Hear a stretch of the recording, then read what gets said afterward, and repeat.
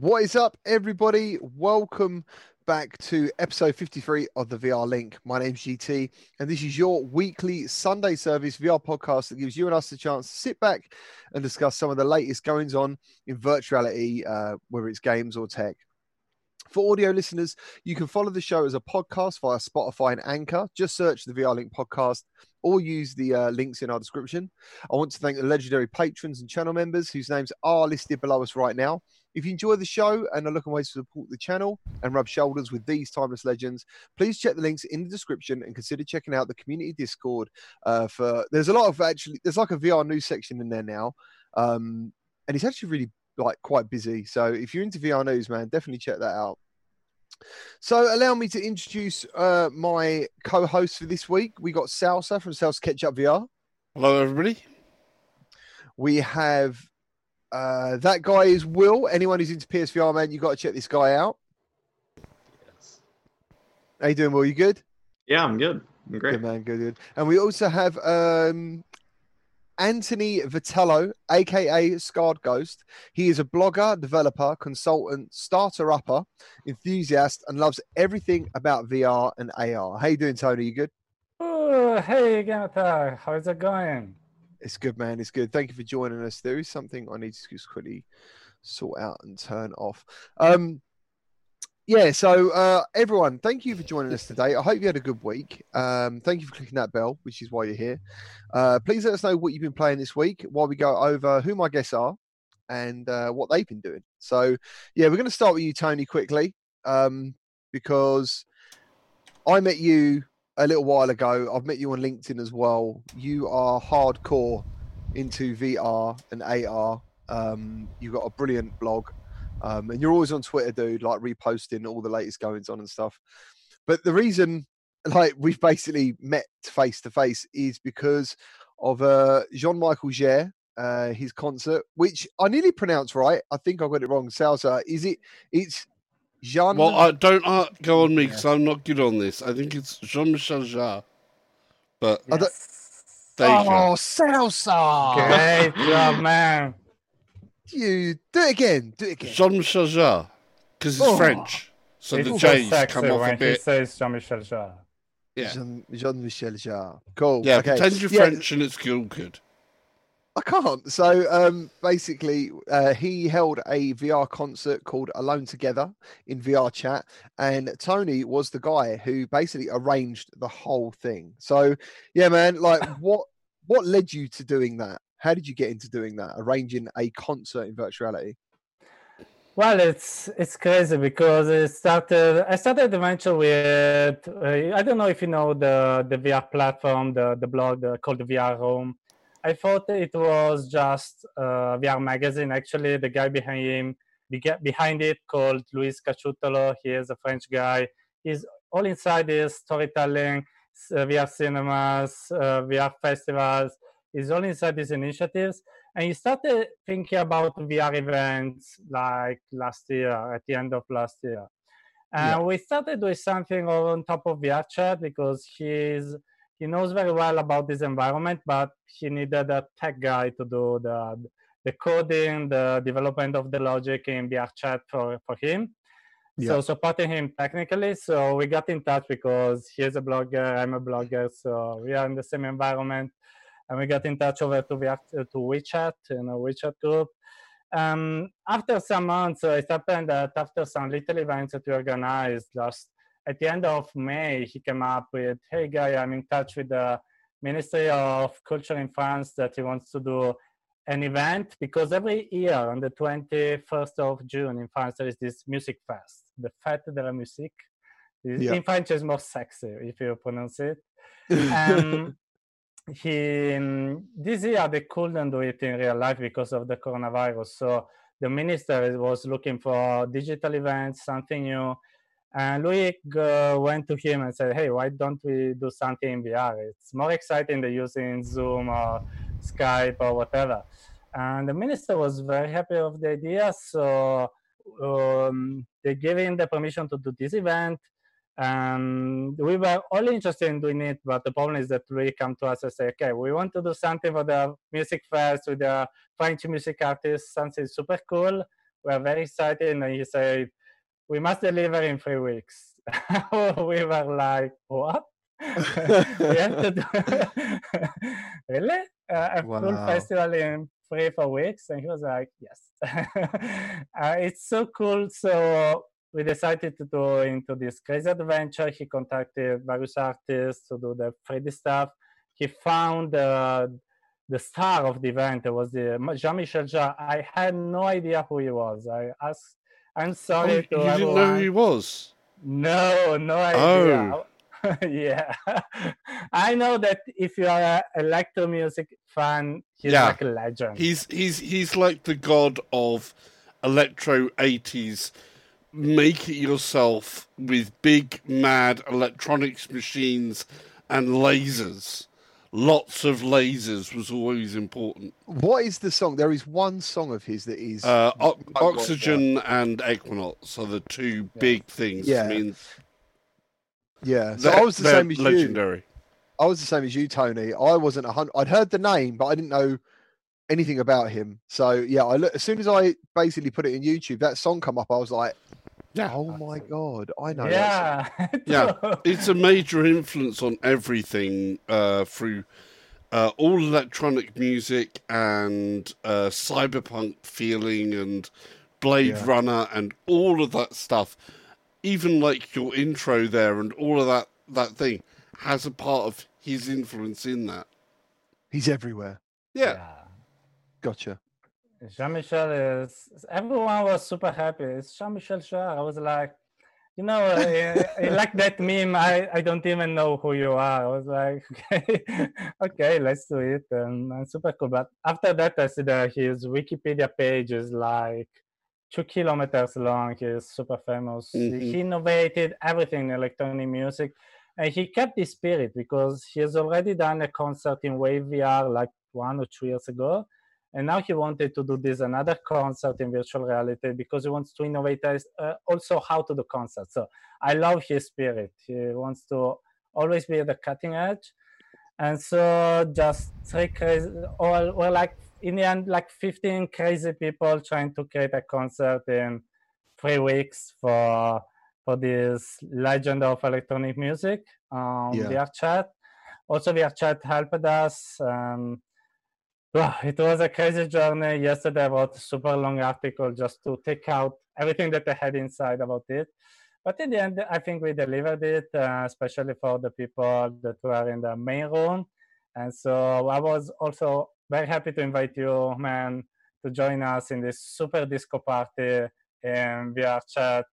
I was like a milk juice dancing at the rhythm of electronic music. you were a large milk carton in VR, I Yes. believe. Yes. So it was amazing. And there was like really, really cool visual effects where like parts of the stage seemed to come out. I thought the music was absolutely crystal clear, and also he spoke to us as well. How many people attended the event in total? Do you know? Sorry? How many people attended the event? Well, in the main room, so the one where there was the real Jean-Michel Jarre, because if you want later on I can explain how we organized everything. It was full with 40 people.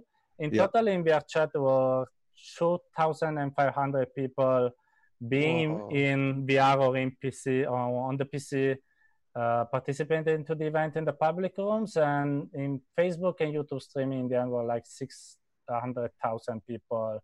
How many? watching the videos. 600,000. 600,000. Yeah, this is what I mean. With his concerts, some of these concerts are legendary things.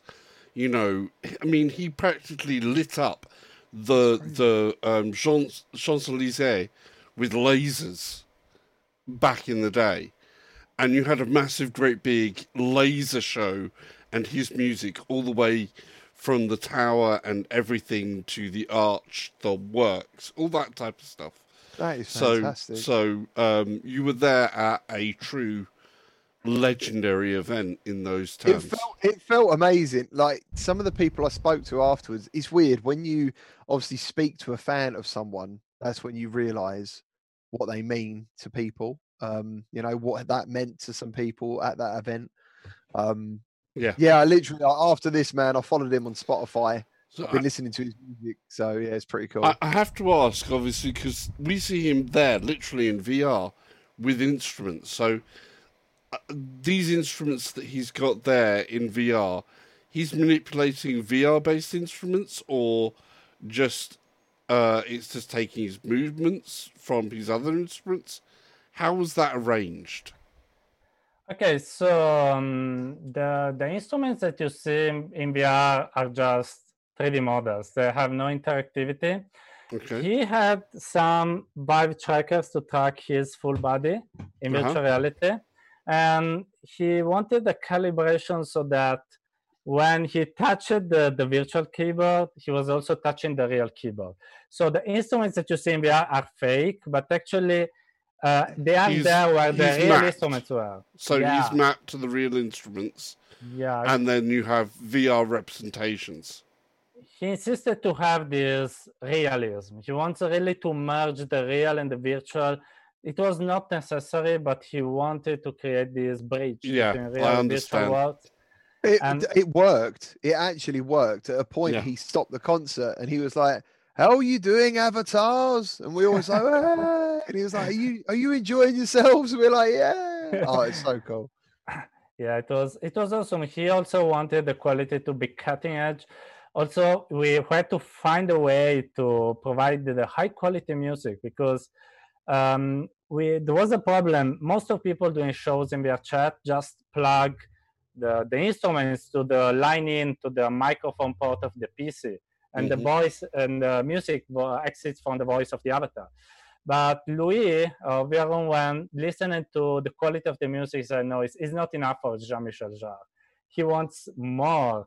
The other idea was to use video streaming like YouTube or Vimeo, but we know that YouTube streaming has some delays, so he couldn't have the movements of the avatar and the music come later.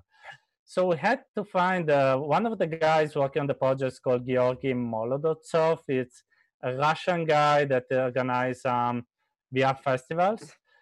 He found a plugin invented by a Japanese guy specifically for VR chat called Topaz Chat that through a server on AWS and I don't know what kind of mechanism was able to provide super low, super high quality latency.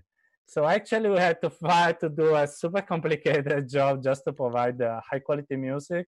And we were lucky because this Japanese guy posted a post on the VR chat forums like 1 month before the concert. Yeah. So we were like super lucky and also very smart in finding the solution. And that's why you could all have this high quality music inside the various rooms. I just want to say, if anyone, I'm not just plugging the video, but if anyone hasn't seen this, you can just search this online, Alone Together. He is right. The music quality is fantastic. Today, I was playing this video around my uncle's, and he's got like a Bose sound system. And dude, there is some really low, deep bass tones. And I was very impressed. For a YouTube music video, I was like, damn, this is good. You know, this is really good. Yeah. I mean, it paid off, is what I'm saying. It was worth the effort.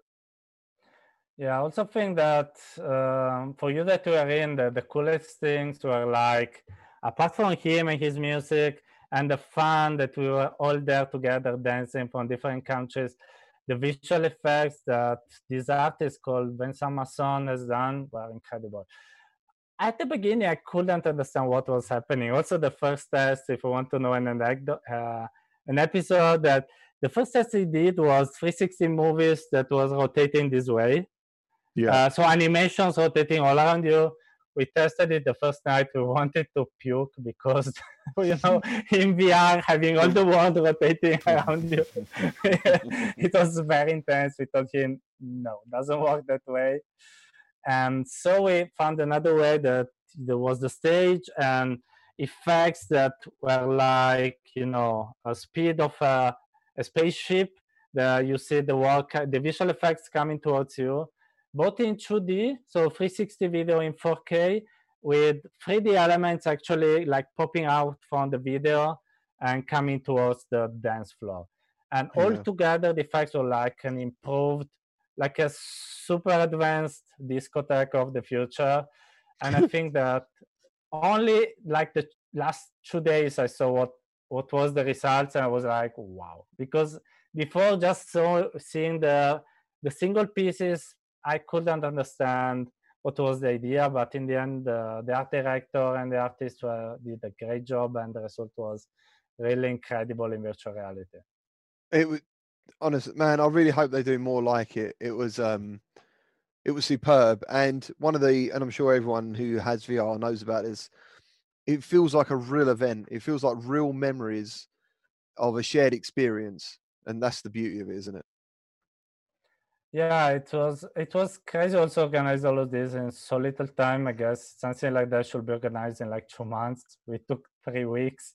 Yeah. I was like rushing, not sleeping at nights, everyone, people that were ill still were working. But in the end, the results were like the one of a real concert. And this is what makes us really proud. It was not just, okay, let's do something in VR and that's it for the technology. It was an amazing concert. And I think also the YouTube video, the quality of the YouTube video alone is good, because when I've done some smaller events in the past, the YouTube video was just a virtual cam taking a shot of what is happening in VR and streaming over YouTube. There we had like 3 or 4 people with virtual cameras, so we could change the framing every time. Plus, there are some visual effects on the videos mixed with the visuals from the VR events. So if you see the streaming, it is not static. There is continuous changing of what you see. It's very dynamic, and it's also very good to be seeing the video. It was everything very professional in the end. This is what I have a quick question, because obviously, like you're saying, there was a main room, which was the live room, and then there would be duplicate rooms. So they're basically replicas of the live room, but you copy out a part of that. Maybe it's offset in time to deal with loading and things like that. Is that kind of correct? No, it's the public room is where we made some people angry. I explain you what happens because there were some people that visited the non-main room and couldn't see the animations, and they were a bit angry with us. We are still learning, and so some problems for our first big events are quite normal, but I'm very sorry for the one that had troubles. Just to reiterate, was it a free concert though? Yes, completely free for everyone, because it was sponsored by the ministry, so it was something to promote culture everywhere. Yes. I just wanted to get that out there, because as much as people are disappointed, it was a free event as well. So, but yeah, sorry. Yeah, it's true that it was true, but when you do something, also your podcast is true, but you want to provide the best quality possible. And myself, we wanted to do that as well. And if someone is not happy, that's bad. But this is what happened. VRChat only supports 40 people for every room for performance reason, and people can create clone of your rooms. So if the 41, another person comes, can create a clone of your room, and it's his personal room. Other people can join it. So people can create clones, has many clones that in VRChat are called instances, as people want. But here is the problem. There is no link between these instances. So you have no control on what is happening in other rooms apart from the one that you are in. So we couldn't only put Jean-Michel in one room. And that was the VIP room. I give it this nickname because there was Jean-Michel, there were us, the organizers, some journalists, some YouTubers, and some people that also we knew that wouldn't be trolls. Yeah. In the other rooms, we had no control of what could happen. Also, we couldn't make Jean-Michel be there. And that was a great problem. So we discussed about making the concert only for 40 people and the other ones on YouTube. But we thought that it was not the spirit of what we wanted to do. We want to get a concert for everyone, for the biggest number of people possible. So we tried to find a workaround, and the workaround was the other people can see a 2D avatar of Jean-Michel, like a streaming of his avatar, listening to his music always live, because we didn't want to provide a recording. We want everyone to be together in this live concert. And the animation wouldn't be automated, so pre-scripted. In the main room, there was a guy doing the direction of the animations, the videos, all super synchronized. In the other room, there should be an automation that more or less could give not the perfect, but a good experience to everyone. So cool visual effects with video and 3D effects synchronized, but probably not perfectly synchronized with the song that he was playing. The problem is that I still don't know if because of some errors of ours, some bugs of VRChat, but in VRChat there are things like events that sometimes create problems to us developers. And these triggers, these events didn't trigger for everyone in these rooms. So some people could see the videos and animation. Some other people could only see a video of him playing and nothing else. So they were saying, okay, we are here to see a YouTube video, so why are we here in VR? And they were angry because they couldn't see the real experience. And we're investigating with VRChat how to prevent these problems in the future. I'm sure that next time this won't happen. Also, because of the little time, we had few times to test both of rooms. So the tests that we did showed that the animations were okay. And for some people were okay. When I visited some instances, I could see everything, but in others, I could see nothing. And in some instances, there were trolls also. So remember, I was joining One World, and there was a big guy, a big avatar, putting his own music at a volume higher from the one of Jean-Michel Jarre, and his own animations. And sometimes his animations were so heavy that the VRChat world crashed for everyone. So it was something that we couldn't prevent in any way because we had no controls in that. But this is the thing with when you're pushing the envelope, technically speaking. One of the other questions, I don't know if you did or you haven't. So with the avatar, is Jean-Michel's avatar actually saved as a sequence of what he did? So it could be replayed at a future time? Okay, not the time also because the performance was live, and we also tried different tracking methods before arriving to the Vive trackers, which also tried to have a better tracking with OptiTrack, with Kinect, but time was too little. In the end, we said, okay, the safer way with VRChat is Vive trackers, like keep the Vive trackers, and we just let him done the performance. But I don't know if I can say that, but later on, we also made some new recordings and stuff because we want to provide a permanent installation of the concert. Because so all people that couldn't experience it will be able to do that in the future. It won't happen tomorrow, but we are working on it. So that's something else to look out for in the future. Definitely check back on your websites and things like that for when that comes along, because if you missed this the first time, this is the thing with one of these types of events. It's happened. You've got something there that you're trying to put as another form so you can see it, almost like you're there, like a replay event. So watch out for that if you couldn't actually get to that event as a live thing. And you can still experience that. And that's one of the other sides of VR that you can do that you wouldn't be able to do in the real world. You know, I can't go back in time to like the 90s and see him or be in a virtual space at one of his concerts back then. That would literally like immortalize someone, wouldn't it? Or an event. It would be like encapsulating a certain event in time. Yeah, and then you could always just go back and revisit that moment. That is really cool. And I mean, really like cool. I say, for an artist as big as Jean-Michel Jarre to do something like this does make it a historic event. Yeah, I've not spoken with him many times because there were the art director, other people that were working with him every day. I just had with him some Zoom calls. But people tell me that at the end of the concert, he was very excited about what we did. He also is very excited about the idea of this recording. So it's like this concert will be forever on the web, probably, and people can join it every day, experience it even at that day they couldn't be there. And we're also discussing with him or thinking about other concerts and such, because the experience was very cool. And so we are thinking about not stopping here, because not probably next time we want to have a bit more time.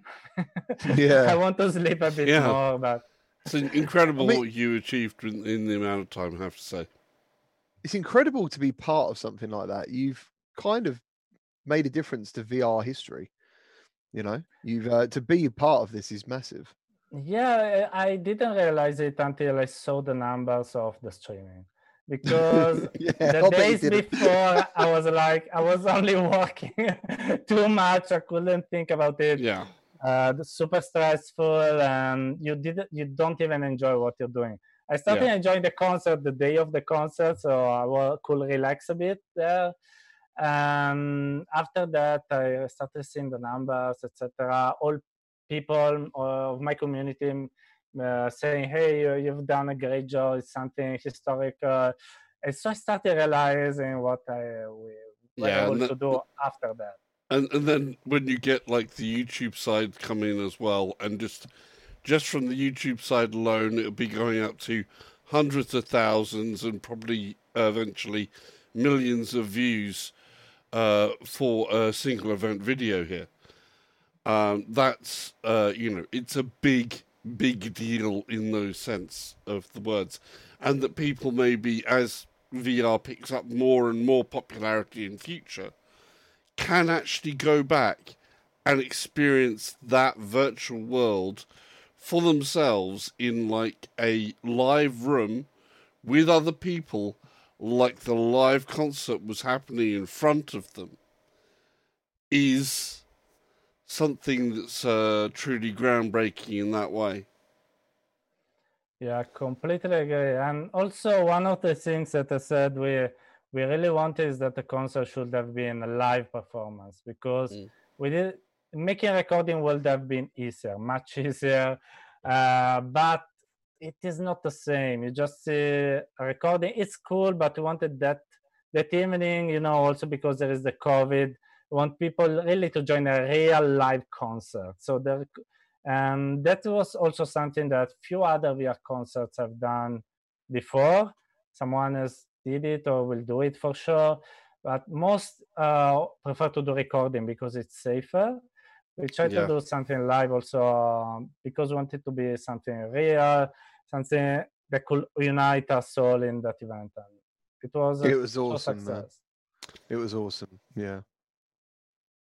All right. So, So another thing, Tony, let's quickly talk about your experiences in VR and AR. What has motivated you to basically, I guess, dedicate your life to this technology? Well, I always liked, CGI, 3D stuff. Also, I studied computer science engineer. I took a specialization course in multimedia applications and computer vision. It was something that I loved. But after that, it was like 2014, and the previous classmate of mine at university wanted to do something innovative. We were watching the videos of the Google Glasses. Those videos promising that the Google Glasses could do everything, making you meet with friends, go to the subway, etc. And so we bought the Google Glasses from the United States. We are in Italy. Google Glasses were not available there. We spent a lot of money making the glasses do a complicated journey to arrive in Italy. We tried them. We were like, okay, what is this? Because, it was like a teeny display here. You had to look here with one eye, there with another eye. After it was so little, after 15 minutes, it started to overheat over here next to your brain. In 30 minutes, the battery burned out completely. And we were like, this is not the future. This is really it's something I don't even know how to define it. Nice. So we were really shocked about it, but my buddy Johnny was a smart man, had the plan B. It was the Oculus Rift DK2. Well, I didn't even know what was the Oculus Rift at the time. So he took it in the office. I tried the Tuscany demo. If you are from the early days of VR, you remember Tuscany for sure. Tuscany. What they brought the Tuscany demo to Boneworks. Yes, which is pretty cool. Yeah, that was pretty cool. I tried the thing with the Oculus Rift. I could see myself in this villa in Tuscany, and with the DK2 you could see all the pixels. The graphics of Tuscany was not, like Half-Life Alyx. I wanted to puke after 3 minutes, but I was like, wow, this is what I want to do in my life. Like this magic teleporting in another world. I want to have this sensation every time. And so I decided in that moment that I want to do AR and VR. So this is like, bam, love at first sight for me. That is very cool. That is very cool. And I think a lot of people feel that way because one of the key things, as we always say about VR, is you have to experience it to know how amazing it is. Watching it on YouTube, which is kind of like my bag. So I'm going to actually say it's not a great way, but that's the thing. You have to actually get in a headset. You have to get in the headset and see what all the craze is about. What is because also you do some bits in AR as well. So and I've seen a little bit of AR. I think it's amazing, but I've seen you use the Nreal goggles recently.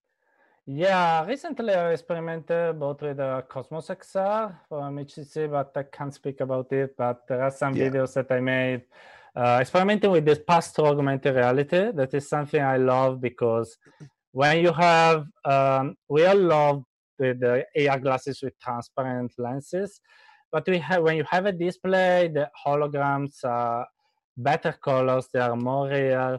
Also, I made some experiments with 5Focus Plus about making objects disappear. So diminish the reality that you can do only when you have a camera frame in front of your eyes. So I love doing experiments with pass-through AR, but I also experimented with the Unreal glasses that I got from Beijing, and I think that they're really showing us how the future aspect of AR glasses are. They're super light, they're fashionable.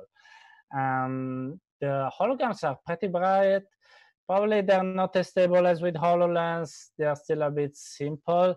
But man, when you're just a thin glass on your face and you see holograms around you, you understand what is the real potential of AR. I think Unreal is doing a great job for being a little Chinese startup against big giants like Microsoft and also Magic Leap that got a lot of money. And what's your favorite AR experience so far? Oh, you mean the glasses? Yeah, what would be the one thing that you sort of, if you could show someone, if you had like a couple of minutes to go, have a look at this, what would be the definitive, this is what AR is and could be. This is where it's starting from. I have to be honest, I still didn't have in AR those wow moments or something super incredible that really blew my mind. Okay. I've seen some cool tech demos mostly and some nice experiences, and I think that they were cool. I'm most excited about the future of the technology probably. At the present, the applications I'm not so convincing in my opinion. I don't know if you had more luck than me about this. I'm still waiting for. Do you remember the Jaws commercial from Back to the Future 2? where the shark come out of the sign of the cinema? I thought that's what I'm waiting for. Yeah, me as well. There is an AR demo that was done for, I can't remember if it was for Magic Leap or for HoloLens, which was whale jumping. Jumping? Yeah, basically you need a very big open space. So if you was in, car park or a gymnasium, they actually had a full-size humpback whale projected for you. Probably was Magic Leap because it's a whale, so it's Magic Leap. So you had wherever the surface was, where you've got like a flat surface, you suddenly have a full-size whale come out, very much like the Jaws moment in Back to the Future, that sort of thing. But that's cool. It's still AR. It's the FOV thing and the overlay that's very hard to do yet. I mean, it's more technology than VR. VR is that we've got to where we are in VR right now is incredible to think of. You know, I know that for myself personally, I've been in VR headsets and stuff like that since the mid-90s. And, you know, I started writing about VR and all this type of stuff with art backgrounds side of things back in university in the mid-90s. And back then it was tiny little thing and da-da-da. And AR is kind of at that stage of the 90s, I think, whereas VR has had that time to develop. So you've got that much catch-up for AR to do until it expands outwards, I think. I'm guessing as well, VR can offer entertainment, and that makes money, doesn't it? If you can give people a Call of Duty and say to them, "Oh, Call of Duty's in virtuality," they're going to think, "Ah, yeah, that'd be cool." As like, I guess in AR, there's still that limitation of, I mean, for example, Star Wars Squadrons coming to virtuality is huge. You know, other companies are going to see that. Half-Life. So yeah, I think that's what's going to keep it growing, isn't it? And growing quicker. Is there's money to be made. I think you probably, I'm sure we're going to go on to this later with the new goggles that are happening from Oculus that we've seen this week. Oh, I wasn't going to go into it, but you can. Okay, so anybody who hasn't seen particular bits of news, Oculus was releasing some of their prototype stuff, which is actually a holographic screen-based headset. And when you have like any other VR headset at the moment, you've got your screens, then you've got lenses. You have all of this sort of stuff that pulls it further away from your face because there are physical needs to get that view that you need to be able to focus on. And what this does is take the screen, which is super actually thin, closer to your eyes, but then is focused in different ways. The image, rather than being the way that it is, it actually uses lasers to project a holographic image inside of a thin layer, the full sort of captive display for it. It's very weird technology to explain, which they've only managed to do for like one color at the moment. But have you heard about this, Tony? Yes. Also ask the Jerry Ellsworth, the girl behind the Tilt 5 glasses. She's a super expert in optics. She worked at Valve in research lots of years.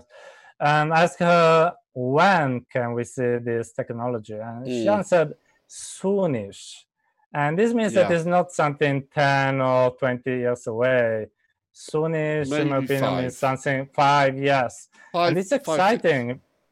5 years to have VR glasses that are like sunglasses. Yes, of course, probably there will be a little box as a computational power. You have to attach it to the PC, but it's mind-blowing. So I really hope that this research will go on.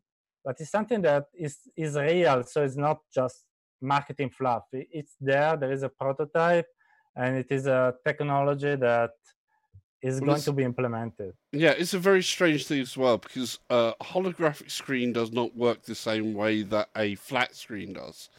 Holographic screens mean that they actually have depth perception within a single surface screen. So that means that your focus is very focal, if you like. A holographic display can be very focal. So when your eyes concentrate on something, they can actually detect the depth of the image, so that you get focus and in focus objects and out of focus objects.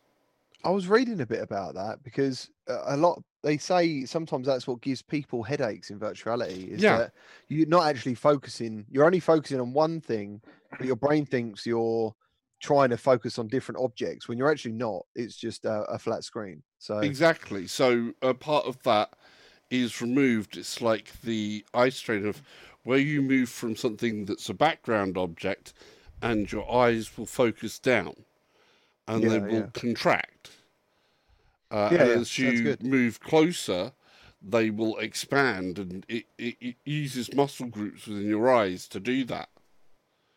So it's like when you go into VR and everything is one plane, your eyes stay at that one plane. And you know when you come out of VR and you go, oh, my eyes feel a bit... If you've done a monster session in VR, you come out of VR and your eyes go like that and you go, oh... And it feels like a little bit more strain on the eyes when you come out initially. And then you go look at a far distance and you can kind of feel your eyes kind of unstrain. I've heard people say they've come out of virtuality and feel like they're still in there. Yeah. Like the world is either a little bit flat or something. It's not quite right. That's what they're feeling because their eyes, while they've been in VR for that extended time, have been looking at a single plane of reference. So when they come out of VR, their eyes have to then refocus to the different distances involved in real life. And that's what that happens. And the HoloLenses, these holographic lenses, holographic screens, will allow you to have that sort of variance as well. So it's not only going to make it about getting easier to get into VR and be more comfortable while you're in VR, it's also about what happens when you come out of VR as well.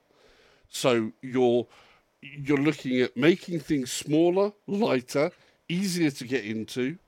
Then you're making things look easier on your eyes, cut down on motion sickness, cut down on these issues, and make it easier for that mass market appeal by doing all of these things in concentration. So it's mind-blowing technology to have a prototype like this already. It's like... And when you hear it, though, being explained, it could be also called mind-numbing, because I'm like... Sorry? I know I do that. So let's no, you're perfect, man. It's just like it is a lot to take in, but I do understand the benefits of it. They sound awesome. So before we move on to Will, because bless him, he's been sitting there. And I know Tony's got to make a move soon. What is your favorite VR headset, Tony? What is your go-to headset, and what would you, if someone's new to VR, what headset would you recommend, for example? Actually, I love lots of headsets. I try to have the most that I can, but they are very expensive, unluckily. But I think that it depends on when someone tells me that he wants to buy a VR headset. The first question that I ask is, what do you want to do with it? Because now I think that if it is just someone that wants to play some VR games and discover VR, my answer is always buy a Quest, because you can use it as standalone. There are lots of cool games on the store. You can attach it to the PC and play Steam VR games. I played with it, Half-Life Alyx, and it was very good. So it's the one that gives the best value for the money that you pay for. Of course, if someone says to me that, hey, I want the best PC VR experience because actually I want the best graphics, the best games on Steam, my answer is the Valve Index. I don't know when the HP Reverb G2 will come out. I've heard cool things about it. I'm trying to put my hands on a prototype, but until now, no luck on it. I guess you are doing the same, but it's quite hard to get a prototype now. And the Valve Index is probably, when you read the specification, is not anything special.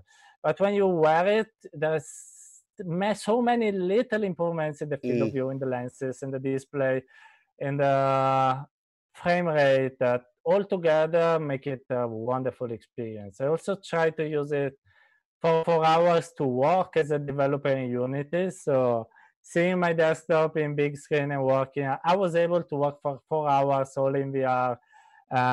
In the end, I had a bit of eye strain, but I managed to do it. While I don't know, 3 years ago, it was impossible to think of for me trying to work in VR, and I managed to do it.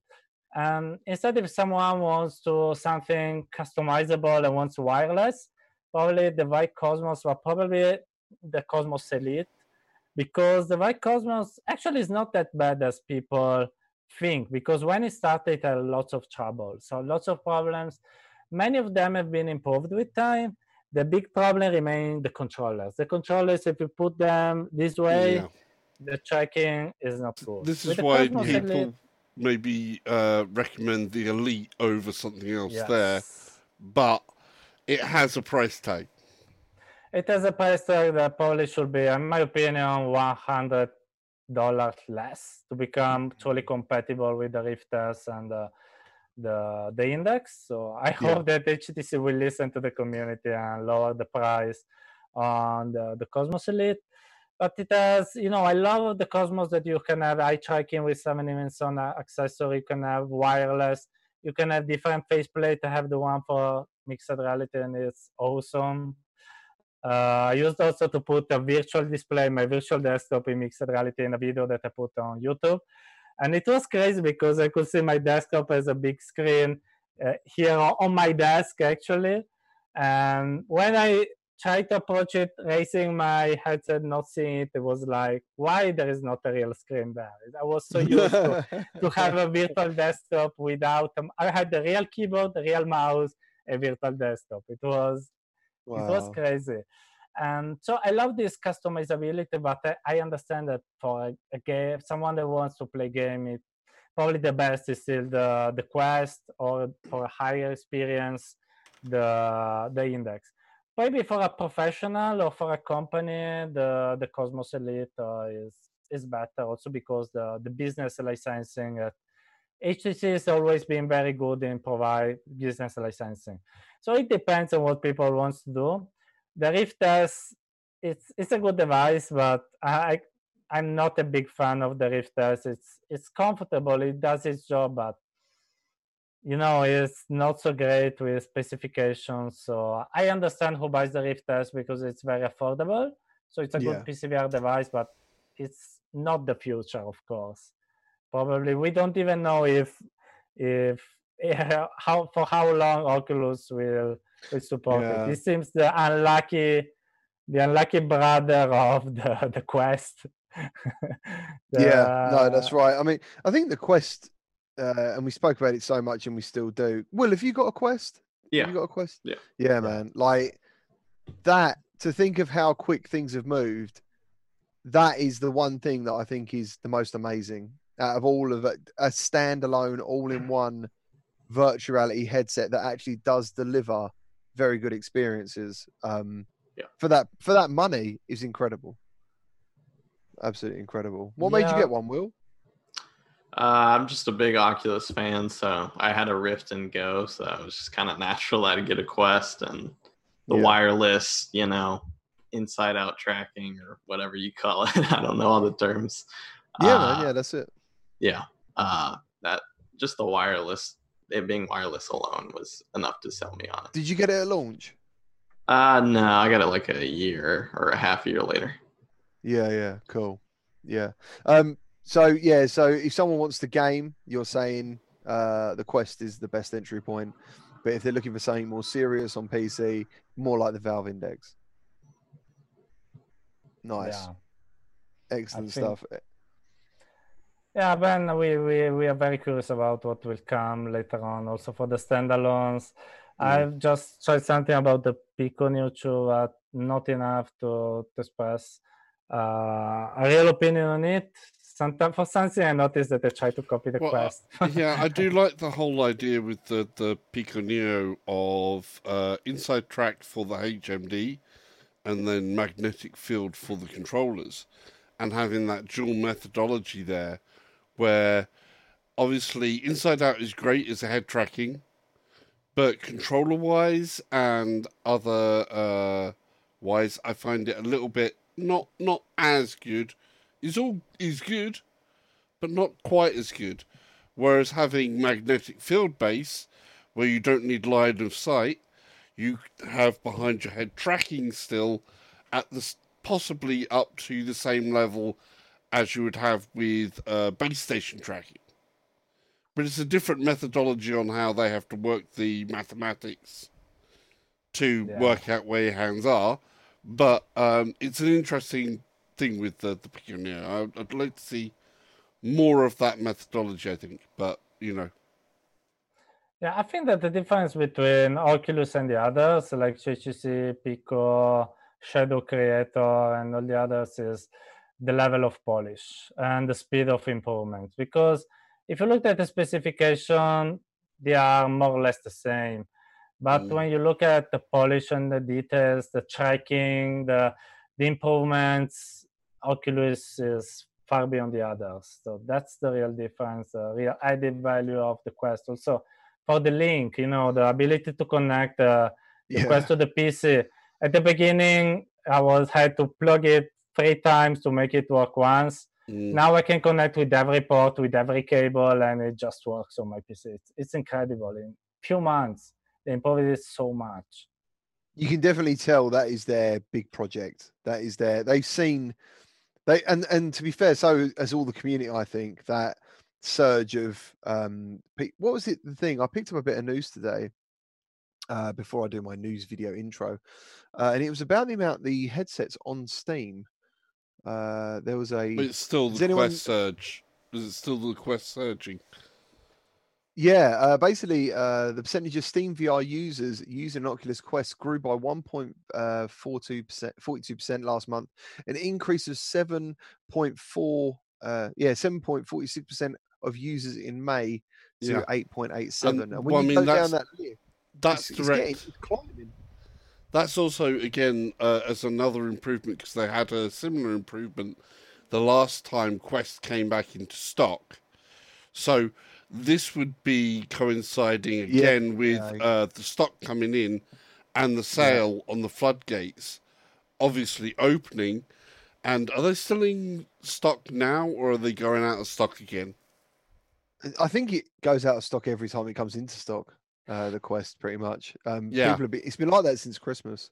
So there's the floodgate again of them getting another stockpile of headsets in, them selling out, and immediately you're seeing increases of 1.5% on Steam for a headset that's a standalone usage. That is mind-bending stuff, because Steam, in terms of usage numbers, it stayed relatively stable on the split anyway between different headsets all the way before it. And then you had, this comes in and does something like that. That is a very big change of landscape. Do you know the thing is what they've done? They've given you like a little door and gone, do you want it? Like, you've got a Quest and it's amazing, but then you see Lone Echo on PC and you're like, oh, that looks really Half-Life Alyx. Oh man, I'd love to play that. And knowing that you've got a PC VR headset in your hand, the temptation must be huge. It must be too much. You have a lot of people out there that don't realize that they do actually have a perfectly capable VR-capable machine. You know, you've got people out there who've been playing their flat screen, their FPSs. They've been making these things ramp up to, 240 FPS to get their killer shot on their snipes and all of this lot. But their machines are really, really quite amped for 2D. And then, of course, that translates into VR ready as well. So, guys. So, one more thing. Do you reckon we're going to see a new Quest soon or a new Rift soon? What do you think is going to be the first thing to change and happen? Because no Rift, no. No? I don't know. Maybe a new Lenovo headset, but probably not a new Oculus headset. I love my Rift S. That's really telling, isn't it? Maybe a new Lenovo. But not a Rift S. Ooh, that will hurt. I love my Rift S. I really do. What have you got, Will? What's your PC? I just got a normal Rift, but it's showing its wear. I need to get a Rift S someday soon. Nice, man. So you would actually you would get a Rift S instead of using your Quest as your PC VR headset? Honestly, I haven't been able to get the link yet, so that's something I'll have to look into. I don't know how big of a difference it is, but would you want the official cable then, or would you be happy to? Because I've tested one from Go Quest VR, which I think they can't call themselves that anymore, or something I heard the other day. A 5-meter cable from them was $28, and it worked absolutely fine. And the weight, it actually weighs less than the official cable. Oh wow. Yeah, I'd definitely go with a third party if I could get it for cheaper and it works just the same. Yeah. I'll send you his thing on Twitter. You know, cool. So he'd probably be interested in you checking it out, man. Checking it out. So Will, let's head over to that guy as well. We met, must be 2 years ago now. I can't even remember. It's been so long. We met a long time ago. As you can see from his thumbnail, he's a PSVR supporter mainly. He does explore VR, but he loves PSVR. That is your community, dude, isn't it? Is the PSVR community? Yeah, definitely. Yeah. So, what got you into virtual reality? What was your thing? Well, I mean, I always liked the idea of it, but I just saw the prices and I'm like, oh, I'm never gonna get that. But once E3 rolled around and PlayStation, I believe it was 2016, then Sony showed off all those titles, Farpoint, Batman. I'm like, these actually look like good games. And then what really sold me on it is, I believe a few months later, there was a GameStop demo. I was like, okay, I'll try it out for free. And before I was kind of like most people are, were like, oh, VR is a gimmick, it's overpriced. But like the second I loaded up, it was Battlezone. I was like, oh my gosh, I need this now. I was like instantly sold on it. And that's the story. That's exactly what happens to everyone, I think, once they put that VR headset on. That's exactly what happened to me. The day I went to try PlayStation VR in London, it was April 2016, so it was unreleased. There was also Oculus demoing their Rift and HTC doing their Vive. And I just remember asking about prices, and I'm pretty sure I was hearing like hundreds and thousands, to do this stuff. And like you, man, I was like, it's never going to happen. I can't justify that. I've got a family. It just won't happen.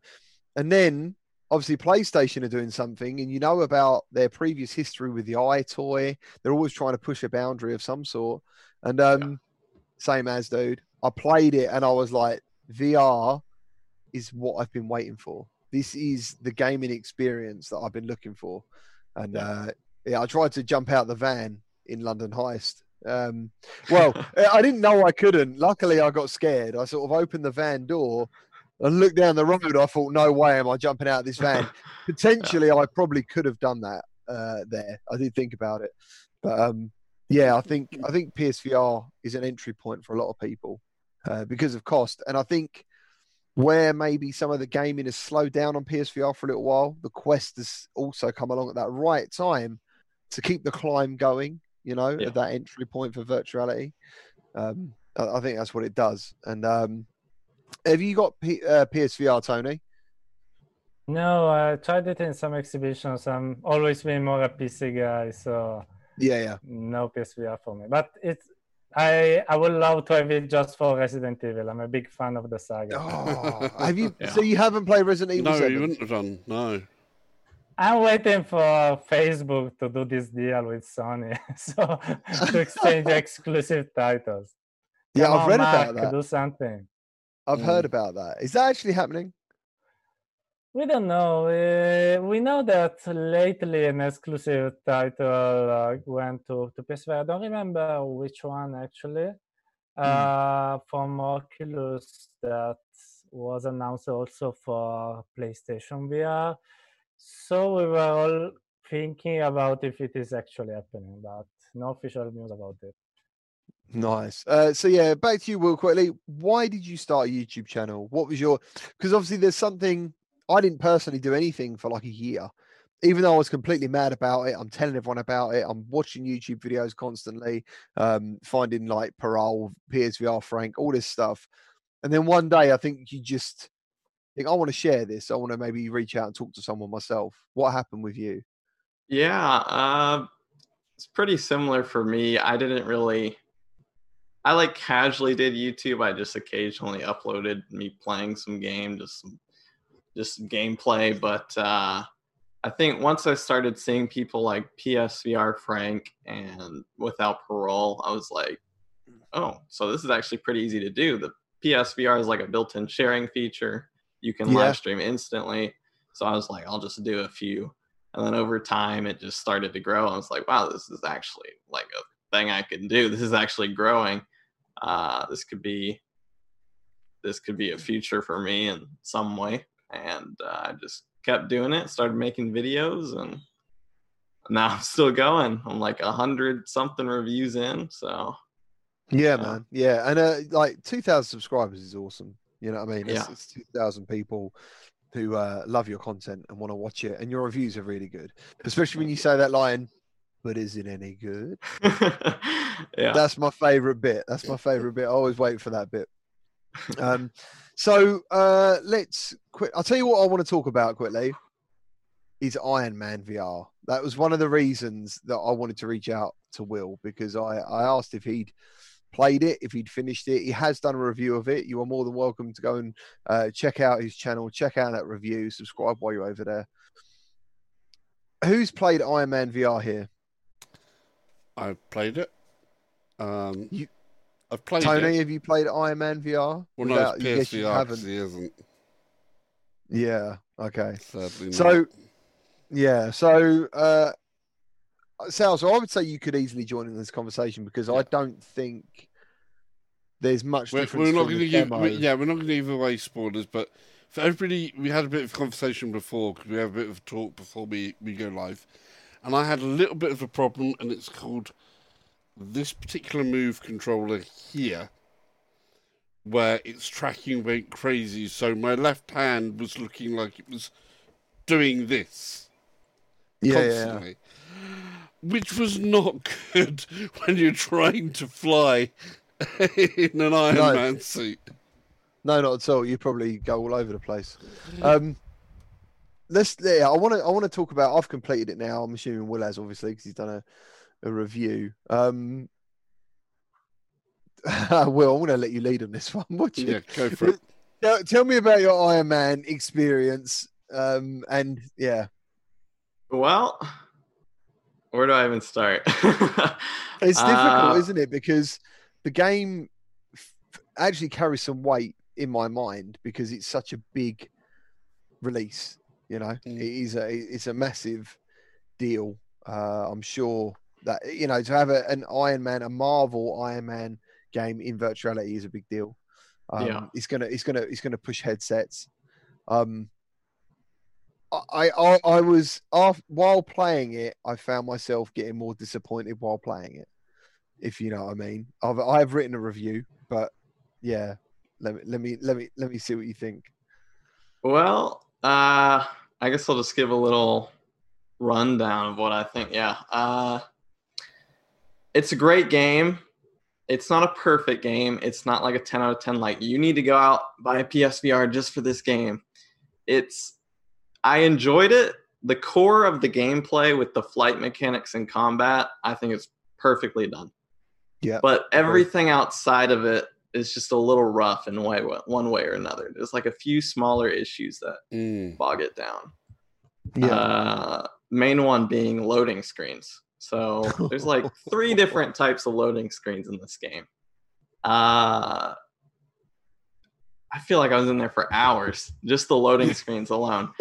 Well, I wanted to add, like, the nice bit is you get a loading screen, and then you're also then gifted with a black screen. Yeah. So you wait for like, I don't know, a minute, maybe a minute and a half. I haven't timed it, but it feels like definitely over a minute. And have you timed it at all? Has anyone actually timed these loading screens? No, I mean, it's a bit different as well. I don't know if it'd be different on mine because I actually have a faster hard drive in my Pro. If you have an SSD, it probably is faster. I don't have an SSD in there. I do have a faster hard drive. So my hard drive is probably about close to twice the speed of the standard hard drive. Yeah, well, they should make a difference, obviously. But yeah, on my standard Pro, man. But even then, the load times are significant. Oh, you got Cold Yogurt reckons they're 2 minutes, give or take. But yeah, so you wait for this loading screen, and then you get another, I don't know, maybe 10 to 20 seconds of pure blackness, which is like, what's going on? Because the first time it happens, you kind of think, what's happening here? Why is this? Because the loading's done.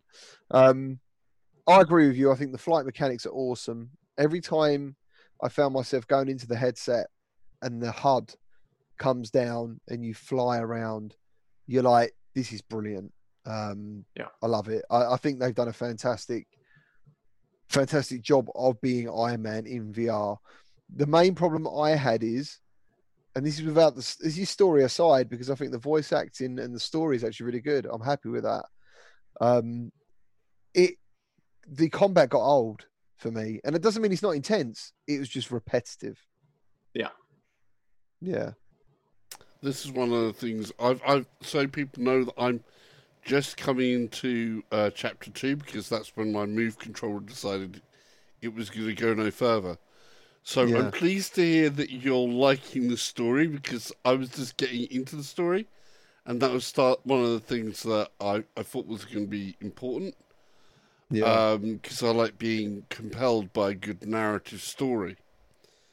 So if it has that, that's not going to be too much of a letdown. But you are quite right. If the mechanics get old too quickly, that can be an issue. Yeah, go on, Will. It looks like you're going to say something. Sorry. Yeah, I mean, I don't think the combat is necessarily boring, but I think it's just every mission kind of feels the same. Like you do one thing, you do one objective, and then you fight waves of enemies. Like you said, a glorified wave shooter sometimes. And the objectives that are in between the combat, they're not very interesting. They're like stuff we've seen hundreds of times before. Move this crate here, defend this tower. It's just, it doesn't really do well at breaking up the combat, in my opinion. No, that's right. And also the incentive, apart from the story, to push through the combat, I found a little bit lacking because as much as, and they are upgrades. There's like 3 areas in your suit that you upgrade. At least you want to upgrade your boosters. You get a choice: upgrade your nanotech so you heal quicker, upgrade your blasters, kind of thing. And then there's extra weapons. But for some reason, I had no drive once I found like the weapons I liked. So basically I've got a loadout within, like the one you get originally for free is enough to play the whole game with.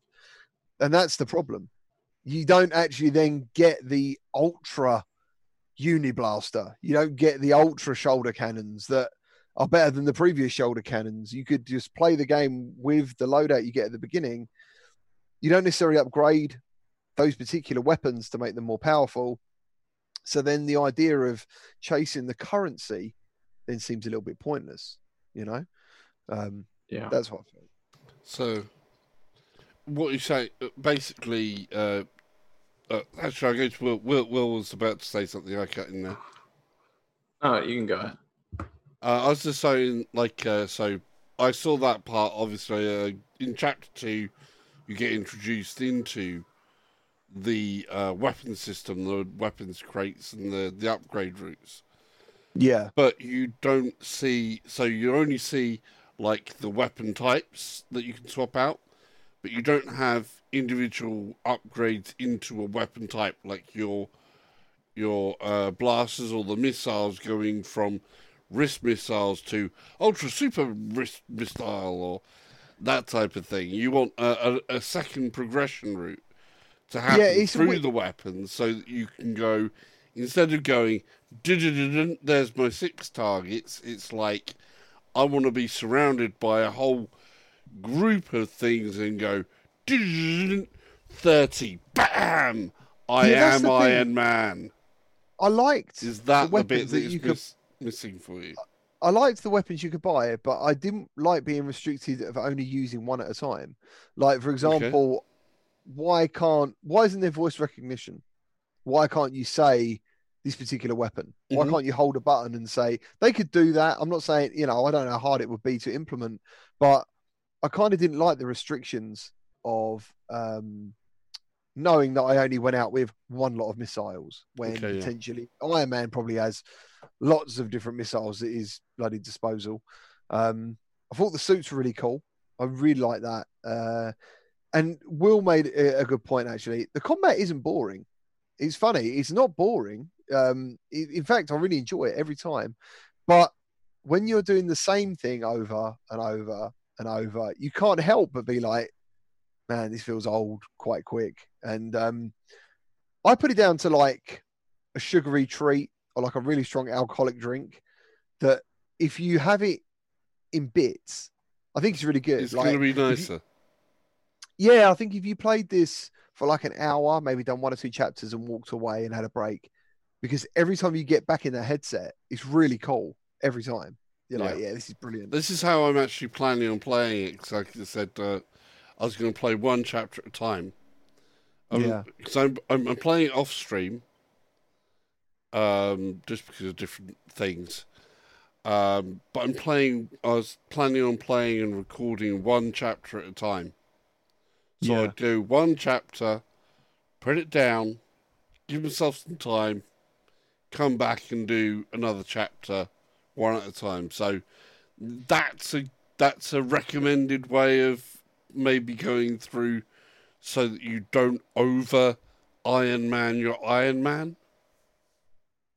I think so, yeah. I think that's the important thing. I think if you're not a reviewer or a content provider of stuff or an influencer, you can't. It's weird. I would not recommend this game because if I gave a review score of this game, it'd be like a 6 or a 7 out of 10 at most. But Will, what did you do scores? Don't you? What did you? Oh no, I just do a verdict. What was your verdict on this? I recommended it if you're like a big superhero fan, but yeah, I did explicitly say like don't play for several hours at a time like I did.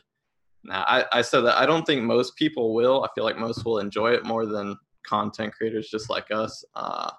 Just because they'll probably be playing 30 minutes, an hour at a time, while we're like, okay, this just came out. Let's play through it. Let's play 3 or 4 hours at a time. But yeah, I just said it's a good game, but it's not as good as everyone hoped it was. Yeah, it's not a system seller. Yeah, I don't think. I think it will sell systems. I think some people will buy it to play it because it looks phenomenal. The demo is excellent. As demos go for VR, I think it's one of the best. That plane sequence was fantastic, and I think and that's the other thing as well. I think that's one of the standout moments in the game. Like when I played it again, I was like, this is a fantastic moment in the game. And it's already out there for free. Do you know what I mean? And that's the thing. It's like, this is amazing. It is slightly different in the demo. Because, I mean, the chapter 1 is basically the demo altered. Yeah. There was a couple of differences there. And there are a few things that are, could do with a little bit of polishing. Yeah. But I don't know. I think I am going to, like I say, enjoy it. But I'm being selfish in that I'm playing off screen and I'm doing 1 chapter at a time. I'm not pushing more than 1 chapter at a time, really. Yeah, I mean, I'm looking at the chat now. Ray Pope says he's putting his money back in his wallet. I think to myself that the thing is, I wouldn't not recommend it. I just recommend that you sip it. So it's VR Lite. Sip it. Don't allow it to be watered down or whatever. The ice settle a bit. course. Yeah, so if you're a really big Marvel fan and you want to enjoy it, you're not listening to any of us anyway. If you're a Marvel fan, I know, but I'm saying the advice is you're still going to go. Well, yeah, you're going to get it, but if you want to enjoy it more, then take it in small chunks. Yes. That's the be all and end all. With that in mind, anyone who enjoys the enjoys VR gaming and likes a little bit of the Marvel universe, the feeling of being a superhero, do you recommend buying the game at full price or not? Will? I mean, I think for just a casual player who likes Iron Man, it's worth it. There's enough content in there. There's a bunch of flight missions. But I was also saying it's great for VR newcomers because I think as long as they don't get motion sickness, they'll be amazed just flying around as Iron Man. Like us in the demo. Yeah. And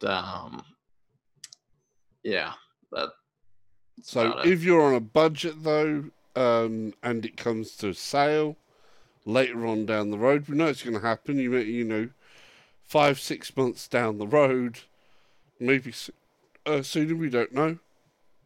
Yeah.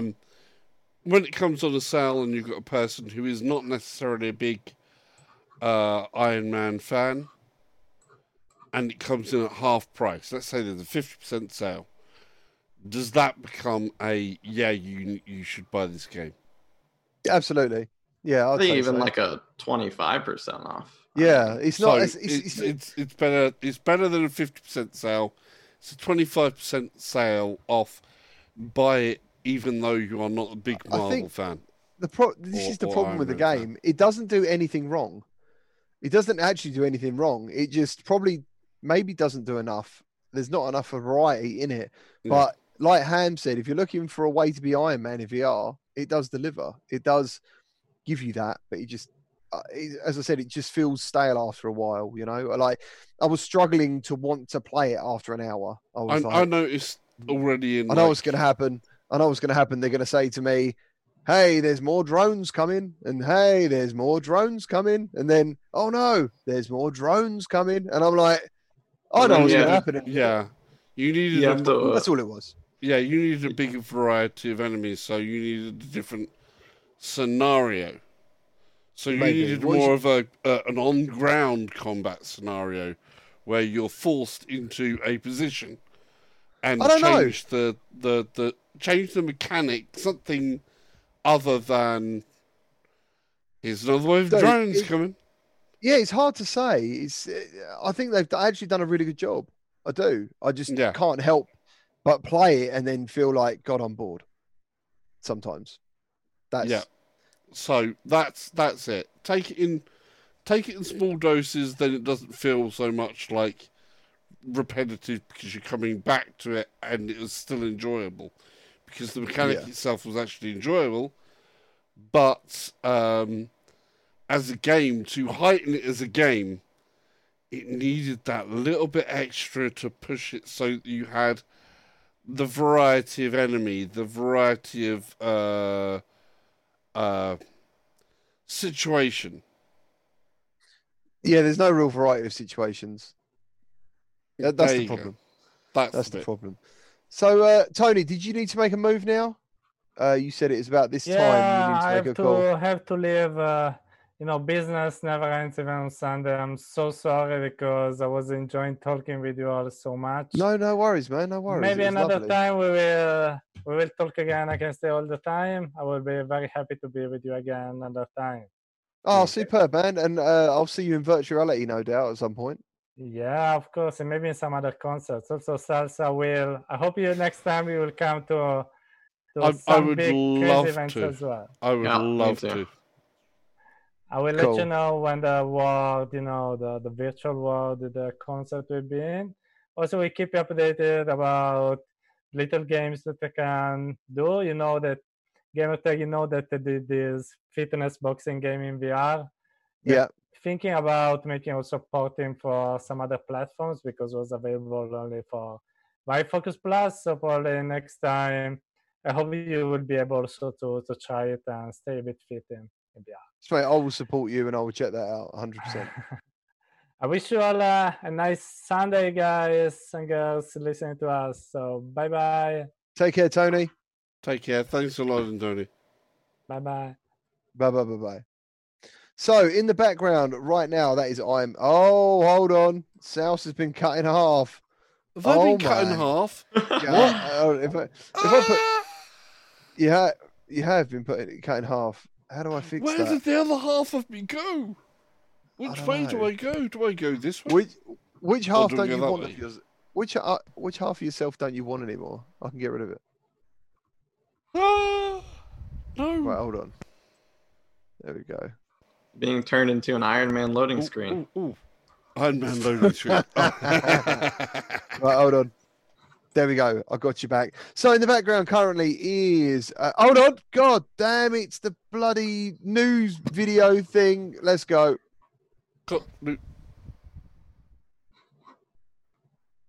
And we're back. There we go. That was the news intro. Sorry about that. I always forget about it, man. I always forget about it. Catwalk C treadmill reaches over $1.2 million on Kickstarter. The device launched its campaign last week with a goal. Hold on, I'll bloody cut the thing off here because I had Tony there. 1 second. There it is. Last week with a 100,000 funding goal. At the time of writing, this is from Upload VR, the campaign has reached 1.2 million in funding with over a month to go before it closes on the 31st of July. The early bird special deals that offer the treadmill from anywhere between $699 to $899 have all been claimed, with the price now per treadmill at basically $1,000. That I think it's really cool. Yeah, I know, but dude, think about it from like an arcade perspective. Yeah, no, I arcade perspective, I get it. Movement. I'd love one. I'll be honest. I think I would love this. I think it looks brilliant. I really do. And I watched Nathan's video of him using it. And to be fair to him, he didn't get much time to, I think, practice with it. So he looked a little bit awkward. But when you see the guy before, you know the potential of this. I know we've all seen Nathan's dancing, so it may not be just on treadmills. Yeah. It's I think it's awesome. Like you can, because when I first saw it, I thought you couldn't crouch. There's certain things you just couldn't do, but no, you can do all that stuff. But if you had a VR arcade, dude, like get four of these bad boys. It'd be amazing. I get it, especially if you've got a space restriction, which, let's face it, most of us do. Do you know what? I could use one to do that. But where would I don't know where I'd store it. To be honest, I don't really know the weight of it either, so I don't know. I think it does fold up that way, doesn't it?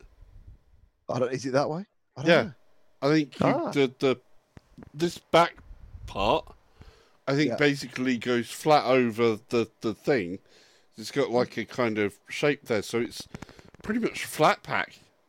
I think it's pretty cool that he's also on PC VR and PSVR, as we've just seen. You've seen him using it on the Quest. Will, talk to me. Are you getting one? No, I'd love one. One. But... I thought it was going to go, what do you mean, behind the green screen? I've already got one. Yeah, look at that. Yeah. It's just kind of how I felt with VR before I had one. It's just so expensive, and it does seem like it'd take up a lot of space. And I just it's kind of hard to imagine like a VR treadmill in my already somewhat small VR area and the price of it. But I think that's one way to get me and other like VR veterans into an arcade, because we're not going to go to one to play Beat Saber or anything like that. But if they had a VR treadmill, then I'd definitely go check that out. I think, like you said, small space as well. If you have you been to many VR arcades? No, not yet. I've been to a VR arcade. I've been to two, but most of the things I've done are actual demos from real developers, kind of thing. Yeah. So, it's obviously a little bit different when you do that. I do recommend, if you do after lockdown and COVID and all of this stuff, please, obviously, make sure things are all safe and good and social distance and blah, blah, blah, blah, blah. But it's a really good type of thing to go with a few friends. I mean, before the lockdown and all that happened, before COVID really happened in a big way, there was a few of us, myself, Buck, who was on the other week, Dr. Oculus, and I've forgotten who else. There's someone else. Basically, we went along to a VR arcade and had an absolute blast. So, one of the big games at the moment with Tower VR, you go in there and you've got a bigger amount of space. The tower. Tower VR. tag. Tower tag. Yeah, cool.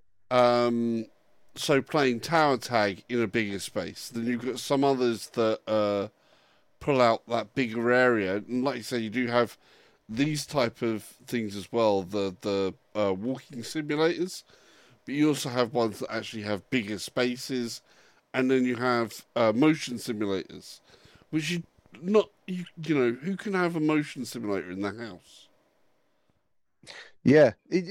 Once again, it all comes down to space. I mean, funny enough, Tantrum was just talking about setting up his Guardian. You need that 2 meters by 2 meters, don't you? Really? Even most games are designed with 2 meters by 2 meters. For the movement. So yeah, but I'm so pleased for these guys hitting that Kickstarter. That is a brilliant success, and I hope it does really well. Because you never know where this is going to go afterwards. As I said, we always talk about. This is early days still, isn't it? It's not too far out in terms of a normal treadmill. I mean, even a normal treadmill that you walk on can be like 400 odd quid. Yeah. So VR treadmill being 800 quid there. Well, think of the Kickstarter guys; they were getting them for $699. Yeah. So it's the one that they flew. Yeah. Yeah, it's good, man. It's good. Next up on a bit of news, and I actually did get to try it out because of this. Onward is coming to Oculus Quest on July the 30th. It's developed by Downport Interactive and being published by Shadowpoint developers. It's being published by CodeSync, who are the developers of Shadowpoint. Downport has also been working with Unity directly to optimize the port. If you don't know Onward, it's a modern military simulation game with a single player cooperative gameplay and multiplayer modes with up to 10 players and a variety of gameplay modes inside that.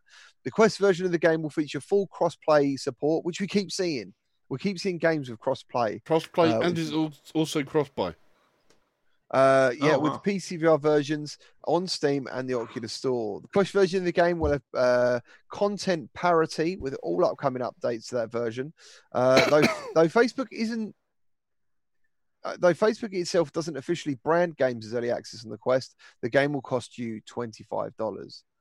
So I did check out Onward. It's definitely a more serious shooter. There's two ways about that. But this is another big deal, isn't it? Once again, because we all said, or I don't know if Will agrees with this, but this is what Quest was missing, is some shooters. And now we have literally the three big ones coming to Quest already. Contractors, which I think is actually really good. Pavlov, which I think is excellent. And now Onward. So, and it kind of then, because I always find it a bit strange with contractors, because contractors seem to be the middle ground a little bit. It's kind of serious, kind of messing around a little bit. And then you get Pavlov, which is kind of like, for me, is still a great shooter, but the more fun shooter. Okay. Yeah. And then you got Onward, which I think is, I mean, look, this guy's actually got real smoke in his room from playing it. This is realistic stuff. So, yeah. Are you looking forward to this? I bought into Onward. I only played a little bit on the PC, like I say. FPS games and stuff like that, tactical shooters, they are another time sink. Yeah. So these are the type of games that you play when you go, right, I've got time to sink into this, because and this type as well is one where you're going to have to learn the weapons as well, because you're going to have to actually know how to reload the weapon in the right places. So if you end up in a darkened room and you run out of ammo, you're going to have to know where to do what on a gun to reload it. There seems to be 2 methods of reloading guns in this game so far. That's what it feels like for me when I checked it out. But I haven't checked it out enough. And I think the quest is going to be the way that I do it. Because, like I say, it is a time sink once you get into them. And especially if you get in with a group of friends, you build up a bit of a community of people that you know and you play against on a regular basis or play with on a regular basis. You can find yourself really sinking a lot of time into this game, which obviously can make it really worthwhile on the buy-in. Yeah, I'm looking forward to it, man. I'm really looking forward to Onward. Are you going to get Onward, Will? I'm not sure. I have it on Steam, but I haven't given it a shot yet. I think a Quest version sounds awesome. I think most shooters are really immersive on Quest just because you can actually, crouch and take cover without being tangled in a wire or having to worry about rotation. It's like when I played Crisis Brigade on Quest compared to PSVR, it was like a completely different game. So I was able to freely, get down on the ground and actually take cover. So if Onward's anything like that, even if it's more tactical. I think it's awesome, and I think with with CodeSync backing it and publishing it, I just think it's such a big deal for VR. You need to offer that, because first thing people ask is, what game delivers this kind of experience? And there wasn't a online serious multiplayer shooter, because as Salsa said, you need that. You need teams of guys being in there, which means you're going to get the VRL involved in this at some point. People getting involved in league games and squads. Yep. That's great. That's great stuff, man. That's great stuff. Yeah. That's what we need. Where are we going next? Let's have a look. What have we got next? A little video from Lo-Fi, which I saw on Twitter, where he was using a Game Boy in Lo-Fi, which is pretty cool. I might have some sound with this one. Hold on, let me join. Yeah, I've got to jump back into a latest build yet. Dude, I don't know how you haven't. If I had some money, man, I'd actually pre-order it. I haven't got any money, so the only way I've had access is from Blair actually letting me get access. But I can't help but stress it. I think this game's absolutely, so far, what I've used for it. Fantastic. It's an amazing looking game. They're making wonderful progress on it. You've started to get some little bits where they're starting to get some interactivity with some of the NPCs are starting to come in. So it's amazing to watch Blair and the rest of the people, a couple of other people that help out a bit. The progress that's being made there, because it's visually stunning like you can't believe. You want the full-on cyberpunk experience, Lo-Fi is a place to get it. And it has that other bonus thing of, like you said, there's a classic Game Boy, which of course will use a ROM, which it's the same program. It'll be the same program basically as the emulator that is used in Flynn's arcade, probably. Which, of course, if you're like your cyberpunk stuff and things like that, who doesn't like Tron as well? So you may as well go from Blade Runner into Tron and step into Flynn's and actually play real world arcade games in Flynn's. Yeah, which is like, what? Yeah, it's crazy. It's crazy, and I think when JD said the music is epic, that is one of the things that happened to me when I was very lucky. I was very lucky to be able to test out Lo-Fi back in the early stages and support the Kickstarter. Yeah. As soon as I tried it, it was one of those things. I was obsessed Well, We're trying to push the Kickstarter. They didn't have the gunship sound then, did they? They did. Well, they did for me whenever I jumped into it. Maybe I was actually promoting it when the Kickstarter was started. Okay. So the music that Gunship has made for that was already in there. Okay. Yeah. Okay. Yeah. It was awesome, dude. Like that music when you start the game, it's such a massive impact. And like the color scheme and the art, I was just like, bloody hell, this is amazing. And then when you eventually start the game and you like get into your cyber car, oh man, I can't describe how fantastic that feels. It's quite addictive. There's not many VR worlds, to be fair, I want to get back to. You know, like, you know, when you play a game and you enjoy it and it's a good game, but there was something deeper in that for me. I don't know. Like I went to a club in there and like the music in the club as well. And just the atmosphere. It's got an atmosphere. That's the thing. It actually has an atmosphere. Yeah, it's incredible. Oh yeah, the Cyber Wolf. The Cyber Wolf. Yeah, the Cyber Wolf has joined you there and does come in. He was there in updates ages ago. You do have, like I said, a bit more physics happening now with the NPCs and different objects within the world and different animations added and different places starting to populate the world as well. So it really is coming on. It is coming on. So let's talk to Will. Have you played Mortal Blitz? A little bit, very small bit. Oh, okay. Because I know God Cannon, I think, likes it. I think he said it was quite a good game. It's like a time crisis futuristic shooter. And I didn't know if you'd played it because I haven't. I don't know. Have you played this house? I've played the original Hong Kong demo of it. Is it on PSVR and PC? It's on PC, PSVR, and arcades. There are, with the new one that's coming out, this will be the third or fourth version. It's also on Gear VR. Right. Okay. So you had a version, I think, which was on the mobile platform type ones. PSVR version, which had a demo that was on the Hong Kong store only. So Sony's PSVR, Hong Kong accounts.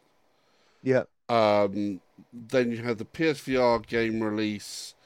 Then you have the arcade release, which is a warehouse scale release.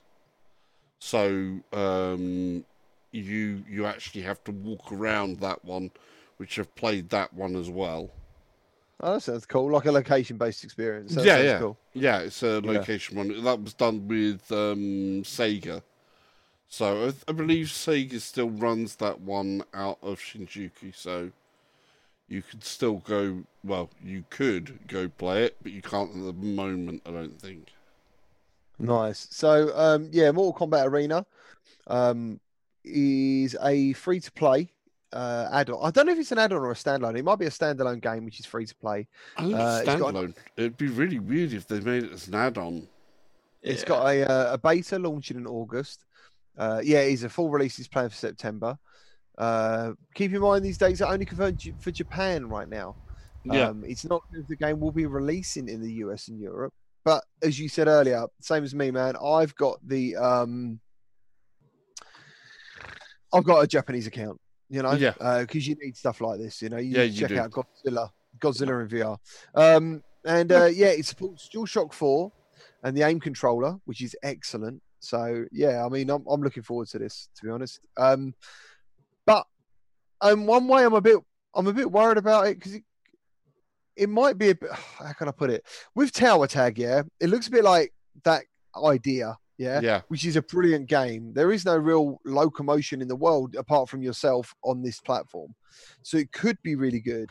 But I'm wondering whether the player base is going to be there for it.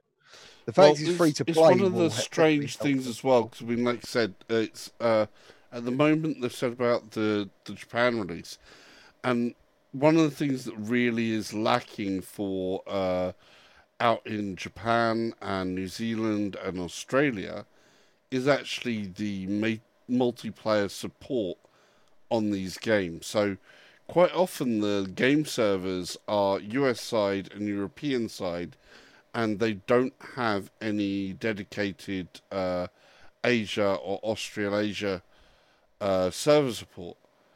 And that's kind of important for multiplayer games. So it would be interesting to see this happen with the Japanese only, because they won't have that good support with all of the other multiplayer games. Yeah. So you could end up with quite a good amount of people only in that region that actually and we just get a lot of lag. We just end up with a lot of lag trying to get in there. Yeah. I mean, the other thing you could do is use a VPN, couldn't you? But you still get the lag. Yeah, but that might help. So, where are we for a bit more news? Because this is when we do the news. Dreams, PSVR support. Ooh. Will, talk to me. I see you smiling. I see you getting aroused facially. Yes. Dreams. I've had it since launch. It's a great game. It's so complex. It doesn't even really feel like a game. It feels more like a tool. There's so much to do in it. I've been waiting for PSVR support, and now it's finally here. July 22nd, 2020. Was there ever a part of you that you thought it's not coming? The VR support isn't coming? Or did you think it was always coming? Because I could tell you now, I actually thought at some point this might not happen. Well, there was a part of me that thought it was just going to be slapped on. It would be just a very kind of simple VR add-on where you could just be like, oh, wow, I'm looking around in this little area. But no, it is everything I hoped it would be. And for free. Yeah, I know it's crazy, man. Like this free update. I think it's so awesome. I know. So Salsa, go. Sorry, man, I forgot. Salsa loves Dreams. So I haven't dug into it that much because it's just the potential of it, just the idea of an entire set of tools to allow creative people access to do what creative people do, to go in there, build worlds, create something new in an entirely new medium.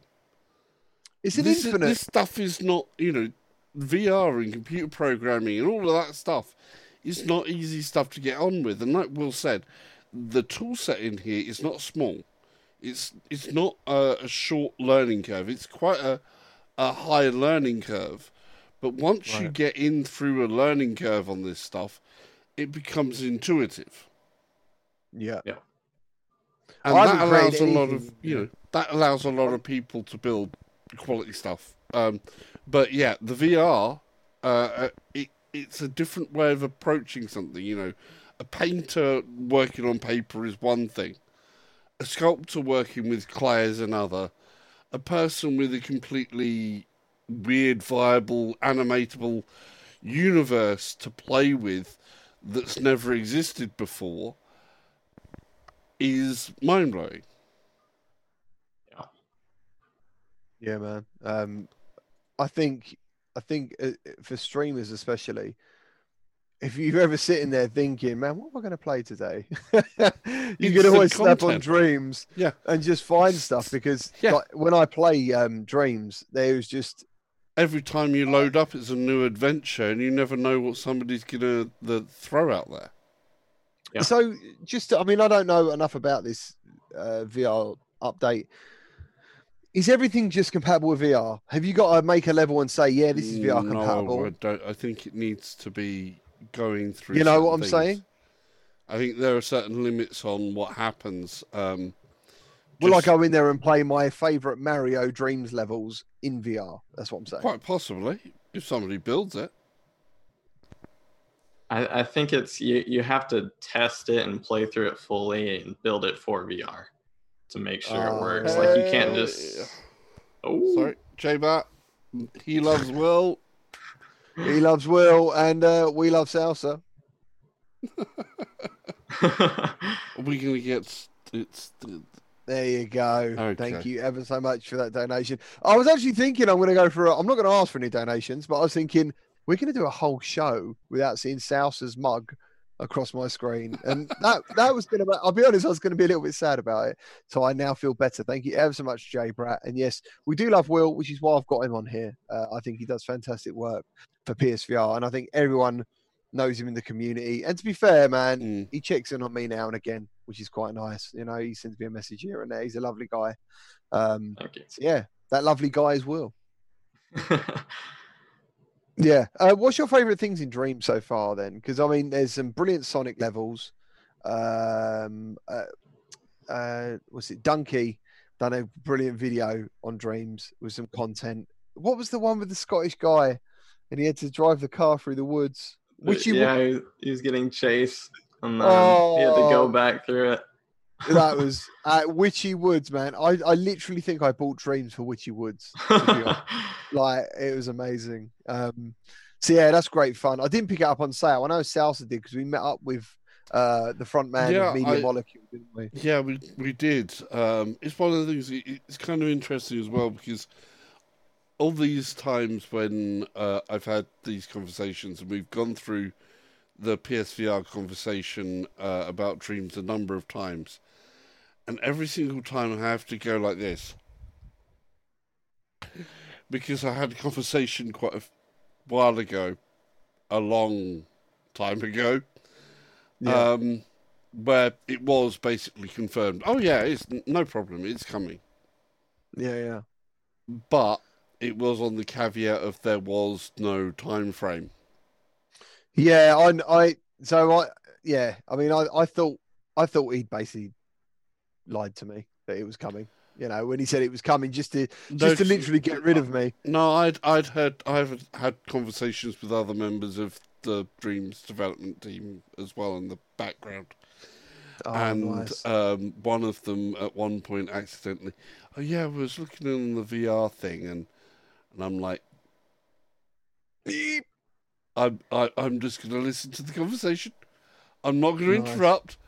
So, was there much, you know? Yeah, but unfortunately, I've had to for 2 years go. Yeah, man, I understand. There's some things I know that I cannot reveal, and one of them is pretty amazing. So let's take a moment to talk to the chat. You know, I mean, I just want to see. Yeah, I just want to say thank you for being here. Thank you for being here throughout the show. Yeah, man. We have guests on here. Obviously, with Tony, I wanted to get him on and get him to express his love for virtual reality and AR, what he's doing in that space. Because not just gaming's going on. I know my channel is about gaming and stuff because I just love having fun. But there's a lot that obviously goes on behind the scenes that makes VR successful. And, you know, he's one of those guys that, you know, I think he has got a YouTube channel, but he never talks about it really. His thing is blogging, staying up to date. Like on LinkedIn, yeah, that guy gets the most likes on his posts, you know, I've seen. Like literally, you get a notification about how popular something is. And it's normally from him. So he's well informed. So if you are on Twitter, definitely check out at Scarred Ghost. That'd be awesome. We got Delirium, I think, wrote that he has got into Half-Life Alyx mods. Will, have you been you obviously played Half-Life Alyx? Yeah. What did you think? It's great. I love it. Best game you've ever played? Nah, I don't think so, but I really love it. What's your best game you've ever played? For VR or just in general? Well, VR. Yeah. Resident Evil 7. That's my favorite. Oh, wow. That's fair enough, man. That's fair enough. We done a top 20. Was it this year or last year, Sals? We done the top 20. Well, it was the 4 last year, wasn't it? I don't know. But either way, Resident Evil 7 was number 1. And it's crazy because, as we say before, PSVR's best games are some of its oldest games still. Yeah. It's quite strange. Who else have we got? Zay Jack says his name is Will and he has a VR account. That's interesting. Nice. JD Max PC was already made in Dreams. Oh, I didn't know that. But they were forced to remove it. No way. Yeah, they were. So what about Half-Life Alyx? How comes they... Oh, because this is on Sony's platform, isn't it? Yeah, there's a number of different things that will happen like that. We've already seen Mario 64 that's been made in Dreams and things like that, so... Ham says he can picture me saying, computer, this is obviously Picard talking into the wall. Build me a VR game and asking for tea from a replicator. Mate, if that's what floats your boat about me and you want to imagine that, do it. Where else are we? Scott Merrill, $5. Thank you ever so much. Dreams, PSVR support is what will get me to set up my PSVR again. Been waiting since day one. Q Sousa.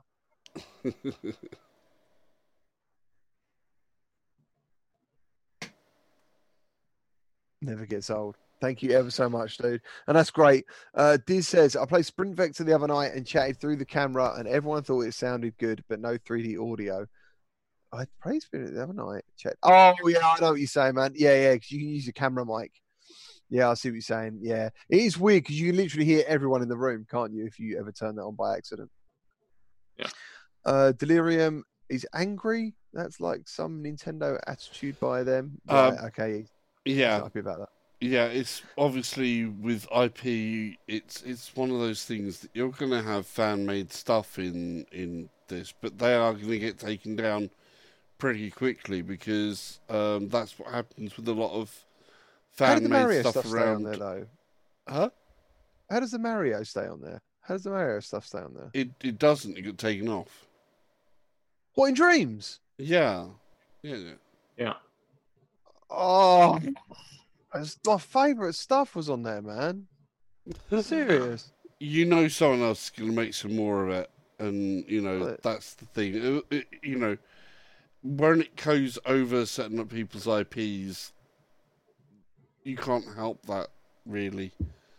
You kind of have to just be lucky, get in there early. If someone makes Mario 64 in VR compatible mode, that would be just like, wow, well done you.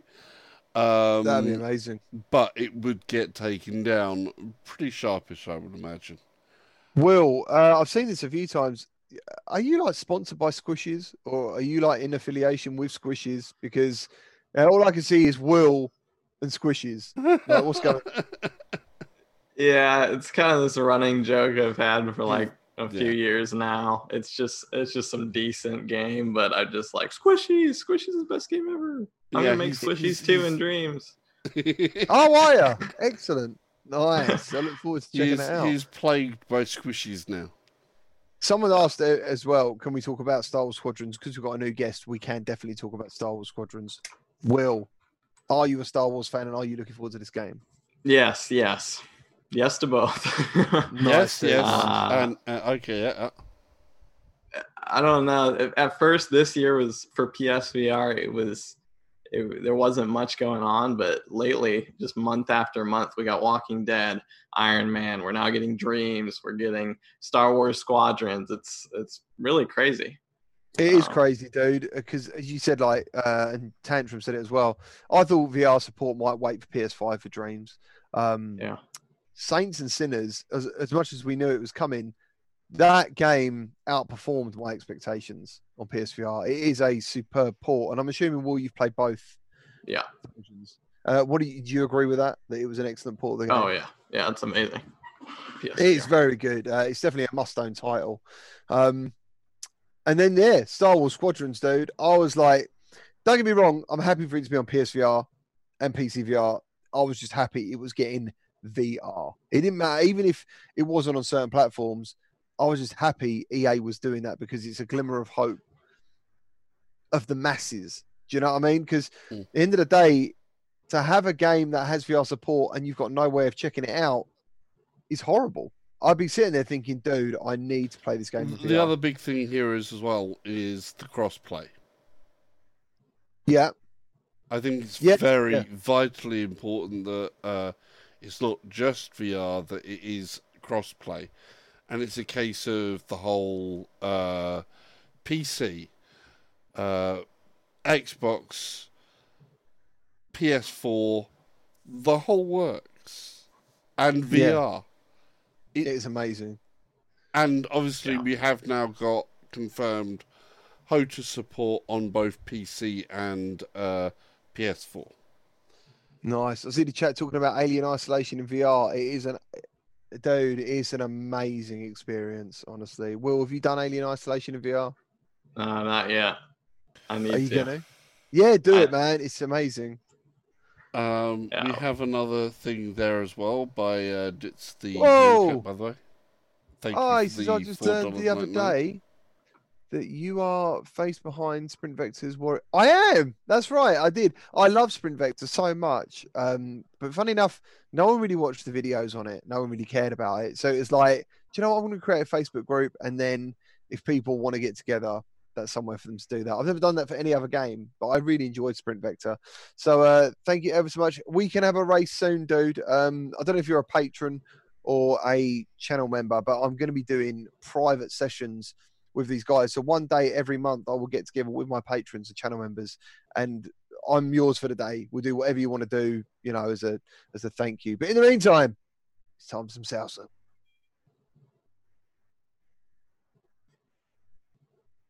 I love the fact that there's a delay, because I know these two guys are just sitting there watching me go.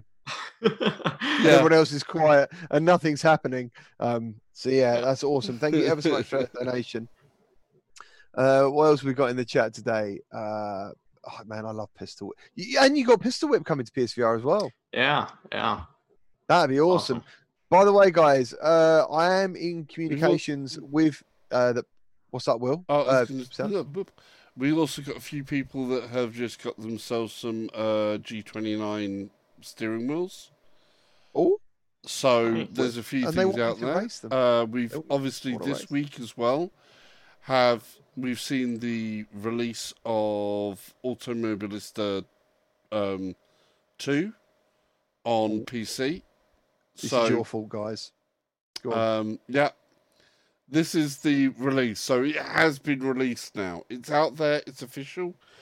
It's still got the discount on it at the moment while the summer sale is on. I'm enjoying it. I'm really liking it. Still has a few more things to finish, but it's a proper sim.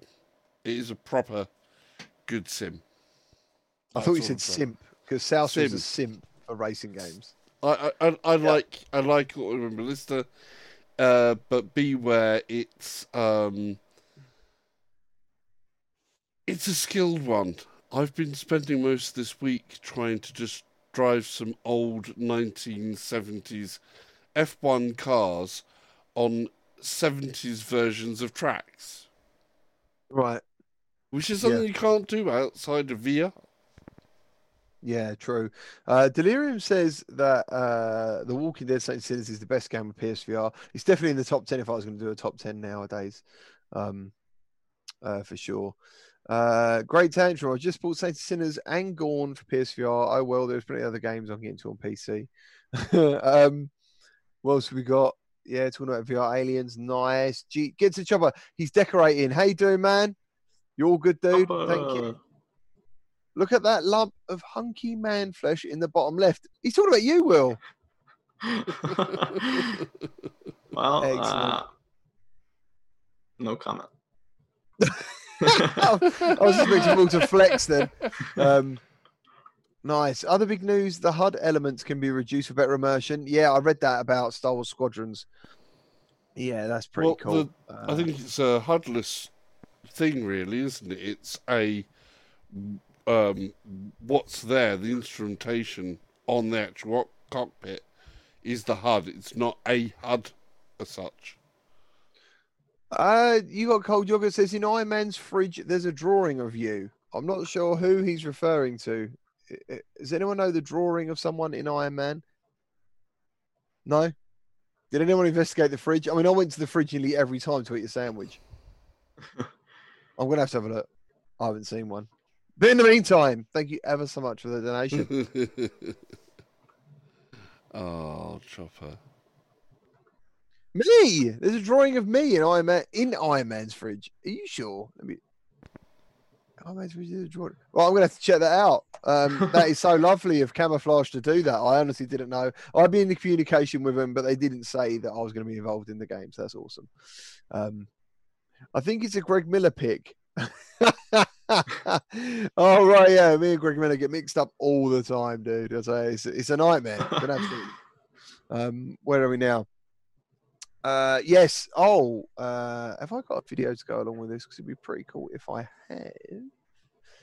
Which I probably haven't, because there's always something I miss.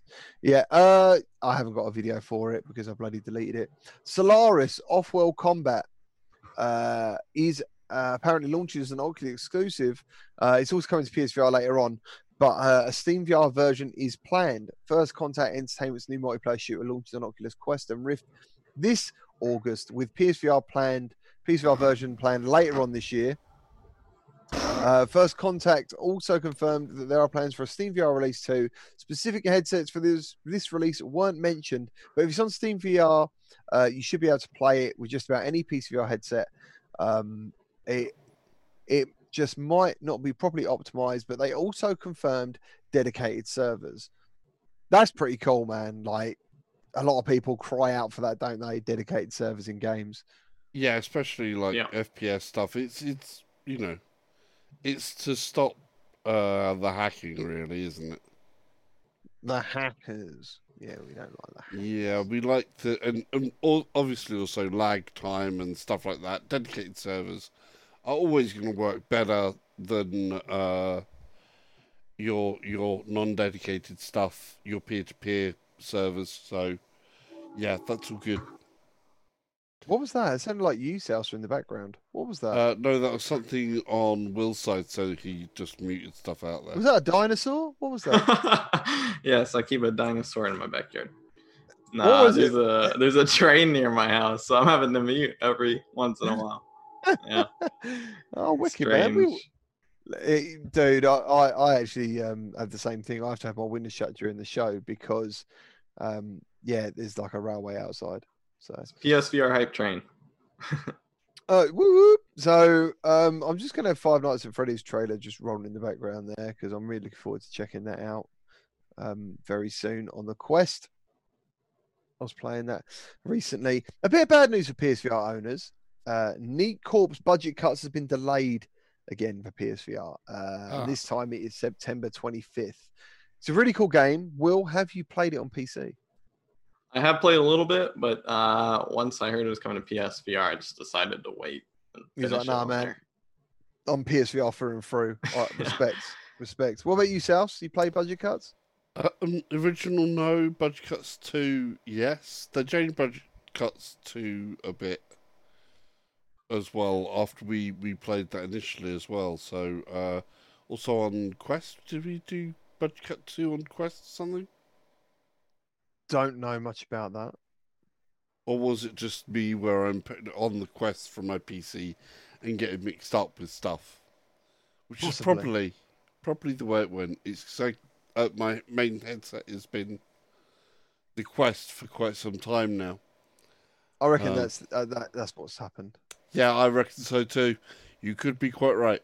I found it odd to get used to myself because it's got a different mechanic there, but they changed it for 2 and added locomotion as well as the teleport mechanic. Boy Brown says it's not on the Quest. It's not on the Quest. It probably will be at some point though. Update 18, talking about the Quest. You can now change color of Oculus Quest's Guardian and Boundary color. Do you know what? It doesn't take long to figure out something's happened to the Quest because my news feed on YouTube is update 18 and it's everywhere. And I don't watch any of them because I don't care most of the time. I think the best updates have basically already happened, which was the pass through. Definitely the hand tracking. That was like... Yeah. Amazing, but the link. Yeah, guys, the link is the big thing. Yeah, the link. Yeah, I guess so. Yeah, I just don't ever use it, but you're absolutely right. Actually, the link is the big thing. Then possibly followed by the hand tracking, and then possibly followed by pass through. That's what I reckon. Would you reckon? I'd say I'd go with that. Yeah, definitely, I'd agree. Thank you, Salsa. So, if you was going to change your Quest Guardian into any color, what would you go for? Don't know. Maybe a purple now and again. I was going to go purple. I think it'd work good as a purple. Yeah. I'd probably do purple. Yeah, we're all going to go purple, guys, which is pretty cool. Angry Birds VR Isle of Pigs level editor update is apparently out there, or it's coming with online sharing capability. Yeah. So that's pretty cool. Isn't that kind of like why you liked Squishies? Because you could build levels and then share them around. I actually liked Squishies, but then I found out all the crap you got for liking it, and I just kept my mouth shut. So what basically, Will, what he's saying is he didn't want to divert any of the attention that you got onto himself and say and go hands up, I like Squishies. I did actually like it when when everyone was taking the piss out of it. I actually had a look back at my video and I thought, I did actually enjoy that. It was quite fun. I liked I thought the level editor was really good.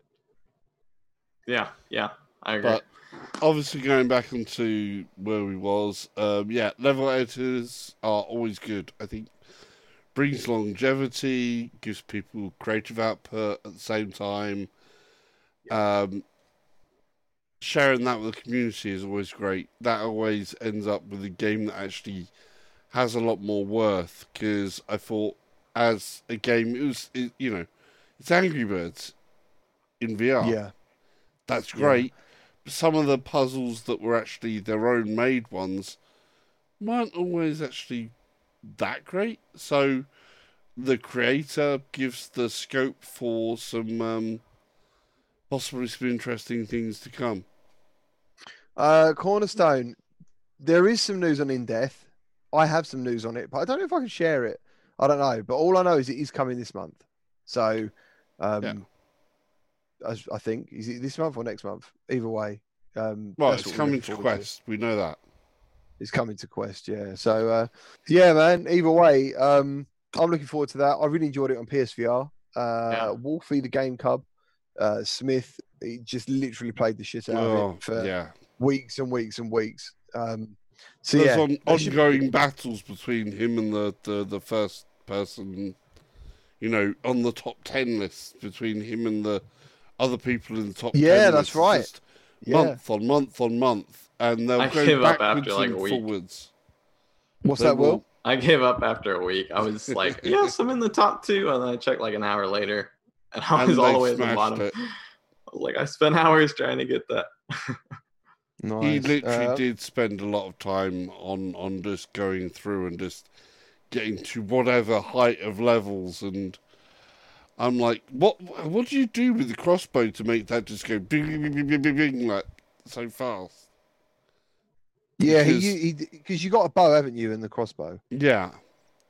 And I always used the bow because I never could get on with the crossbow because you had to do that because I only played the PC version, really. Mm. Oh, right, okay. It seemed like you could quick load the crossbow. Whereas I didn't think you could do it on the PC, but you probably can. Yeah, cool. I'm trying to look at, I'm trying to see if it doesn't look like. Is it? Can anyone check if In-Death's release date is out there? It has a slightly different name as well. It's Unchained. In-Death Unchained. Yeah. Can anyone find out if the release date is out there? It says July 23rd from what I'm seeing. Excellent. That's cool. That's exactly the email I've got. So, yeah. I didn't know if I could share it. It doesn't say not to, but it also doesn't say I can. So, I've got to be very careful. But, yeah, Unchained In-Death brings the roguelite experience screaming onto the Oculus Quest. Grab your longbow and rain arrows down on the forsaken souls.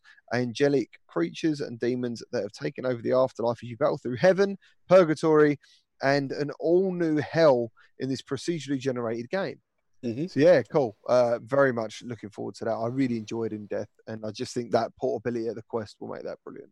Yeah, I've got to see how the bow mechanics work. I keep on saying this. One of the things I did like about, obviously, the outside tracking is that it works well for drawing a bow, and I don't know how well they get on on the Quest with the inside out. Have you played Apex? Have you played Apex Construct? I did, and the bow mechanics for me on inside out tracking, I don't feel it was as good. Oh, really? Oh, okay.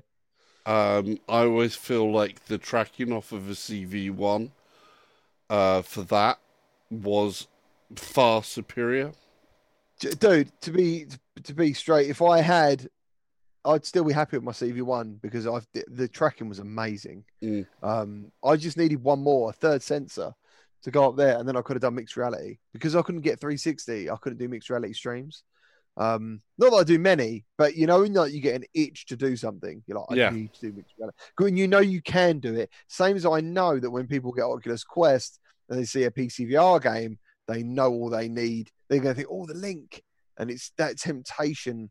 It's the same for me when it comes to like seeing something really cool in VR and knowing I can share it is the reason that actually the Rift S happened. It's because I just needed 360 tracking, you know, with no, and there's no sensors involved, which is so awesome. See, Will, you were saying your CV1, what is it, just wearing out? Or, I mean, what was you saying? Yeah, it's just starting to get dirty and has scratches on it. And I had to buy, recently I bought, I forgot what company it was, but the company that makes those little foam pads that are rewashable. VR cover? VR cover. Yeah, VR cover. I got some of those recently, so that helped a little bit, but it's still it's kind of rough right now. Well, it's better than mine. Mine unfortunately is not working, which is why I've been using the Quest as my main PC headset. So I don't know what is actually up with mine, which is really annoying. But I think it's the HDMI cable has actually gone on mine, which is obviously it's a custom-made cable,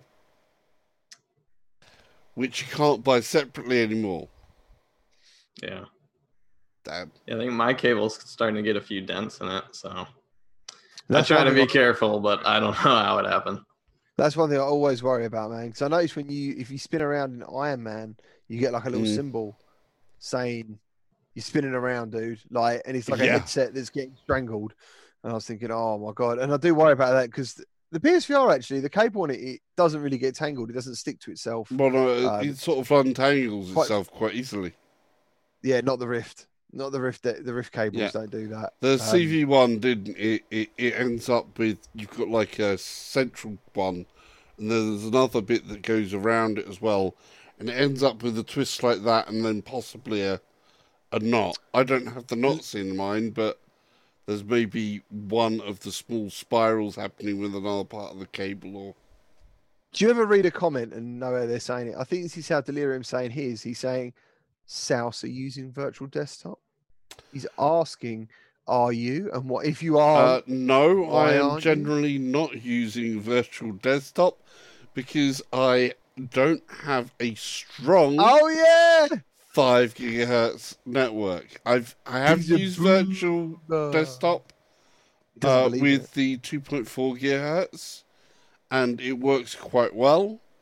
But you get too much lag that happens, and you get lag spikes. And when one of these lag spikes happen, it is horrid. Damn. I literally forgot about that. The amount of times we've spoken about TechSousa not having a 5 gigahertz network connection is pretty amazing. Well, if anybody wants to help out, if you go to like my latest channel, there is a link to my housing list for Amazon, because I've got moving house very soon. And if you want, you can drop the money on a brand new router for me that has 5 gigahertz in it. I did put it on my wish. I did put it in my wish list, but it was put there as a bit of a joke because I've gone through everything that is tiny to everything that's big. Hold on. You've got an Amazon wish list that you've shared. Yeah. Why not? Is that kind of like what? See what? No, I'm moving in. I've only got what is in my room. So people said, "Oh, how can we help you out?" And I don't have subscribers. I don't have any thing chat. I don't have anything. I've never done anything like that. So I literally went, "Okay, I'll bung a load of stuff on there that I don't have that I will need when I move in." So I didn't even know you could do that. That's crazy. Yeah. So I made a shopping list full of basically household goods and stream goods, and you know, it's out there for if somebody wants to buy me a sponge to do my washing up, to if somebody wants to go and get me 5 gigahertz networks. Do you know what? It'd be really nice if everyone could go and subscribe to Salsa and get him over the 1,000 mark. That'd be absolutely brilliant. I'd love to see him over a K, man. That'd be cool. Because once you move and you get your network sorted, well, I'm going to be able to do a lot more content. It's one of those things that does happen. I hope to pull other people in up with this, and I don't know. I'll put it out there as an idea because I'll be building up my own VR space. Would it interest people to see what I end up building up as a play space, and go through the experience of how he builds a VR play space? I knew I'd heard about these shopping list things. Like, there's people on Twitter who are attractive, and they say, "Hey, buy me this." Is that your goal? Are you trying to schmooze people? No. Are you trying to schmooze people into buying you stuff? No, not at all. Not at all. Sexy salsa? Not at all. Fluttering eyelids. How did we get here? Eyelids. But no, not at all. But it is one of those things that people always say, "Why don't you do a GoFundMe? Why don't you do the Patreon?" And I'm like, look, I do this because I just do it. And to do Patreon, to do all those things and everything else means I want, you need to have that dedication, to have the time to spend to dedicate to those things. And if I can't say I'm going to do X, Y, and Z and deliver on what I say, then I don't feel comfortable doing that. Yeah. However, if I have that list there as an inconsequential thing, which is mainly for me to go, I know as soon as I need to move in, I have to get this, and this, but I may as well share it. And if somebody wants to go, yeah, here you go, here's whatever from your list. Do you know what I think would be great? Is if you actually have branded pots of salsa. Branded pots of salsa. That's genius. Nice. Oh, that'd be great. Why not? And then you could have exactly. And then you could do a sticker of your face on the jar, and then it looks like people are putting chips into your head and eating salsa brain. Sounds good to me. So anyway, we are proper talking crap, especially me. Thank you ever so much for that. Guy is Will VR. Thank you for being here, dude, today. I really appreciate it. And it's really good to actually catch up with you and talk to you in person, because obviously everything we do these days is via Twitter and stuff. So yeah, thanks for having me on. I had fun. Yeah, man. Thank you, dude. Thank you. Anytime. Yeah, man, sweet. That'd be cool to get you back on at some point. Salsa from Salsa Ketchup VR. Thank you ever so much. I've just knocked my camera. I just punched my desk and my camera moved. Hold on. I think if I punch it again, it won't go back. Yeah, thank you to Salsa Ketchup VR for joining us this week. My pleasure. My pleasure. Cheers, dude. And thank you especially to everyone in the chat today. Thank you for your donations. You want a free Salsa goal? They want a free salsa goal before they leave. Salsa goal. They do. Thank you ever so much for all your likes, your donations, and subscribe during the show. I hope you enjoyed us having Tony on earlier. For those people who are heavy into VR, especially the tech side of it and the news side of it, I think that guy's one of the greatest. I would definitely follow him on Twitter. Honestly, I do, and I think he's really enjoyable, the stuff he coughs up. So, Golfer, how you doing, guys? German Rifter? Oh, man, don't worry about it, dude. I hope you enjoy the show on a replay. Before we go out, let's do this.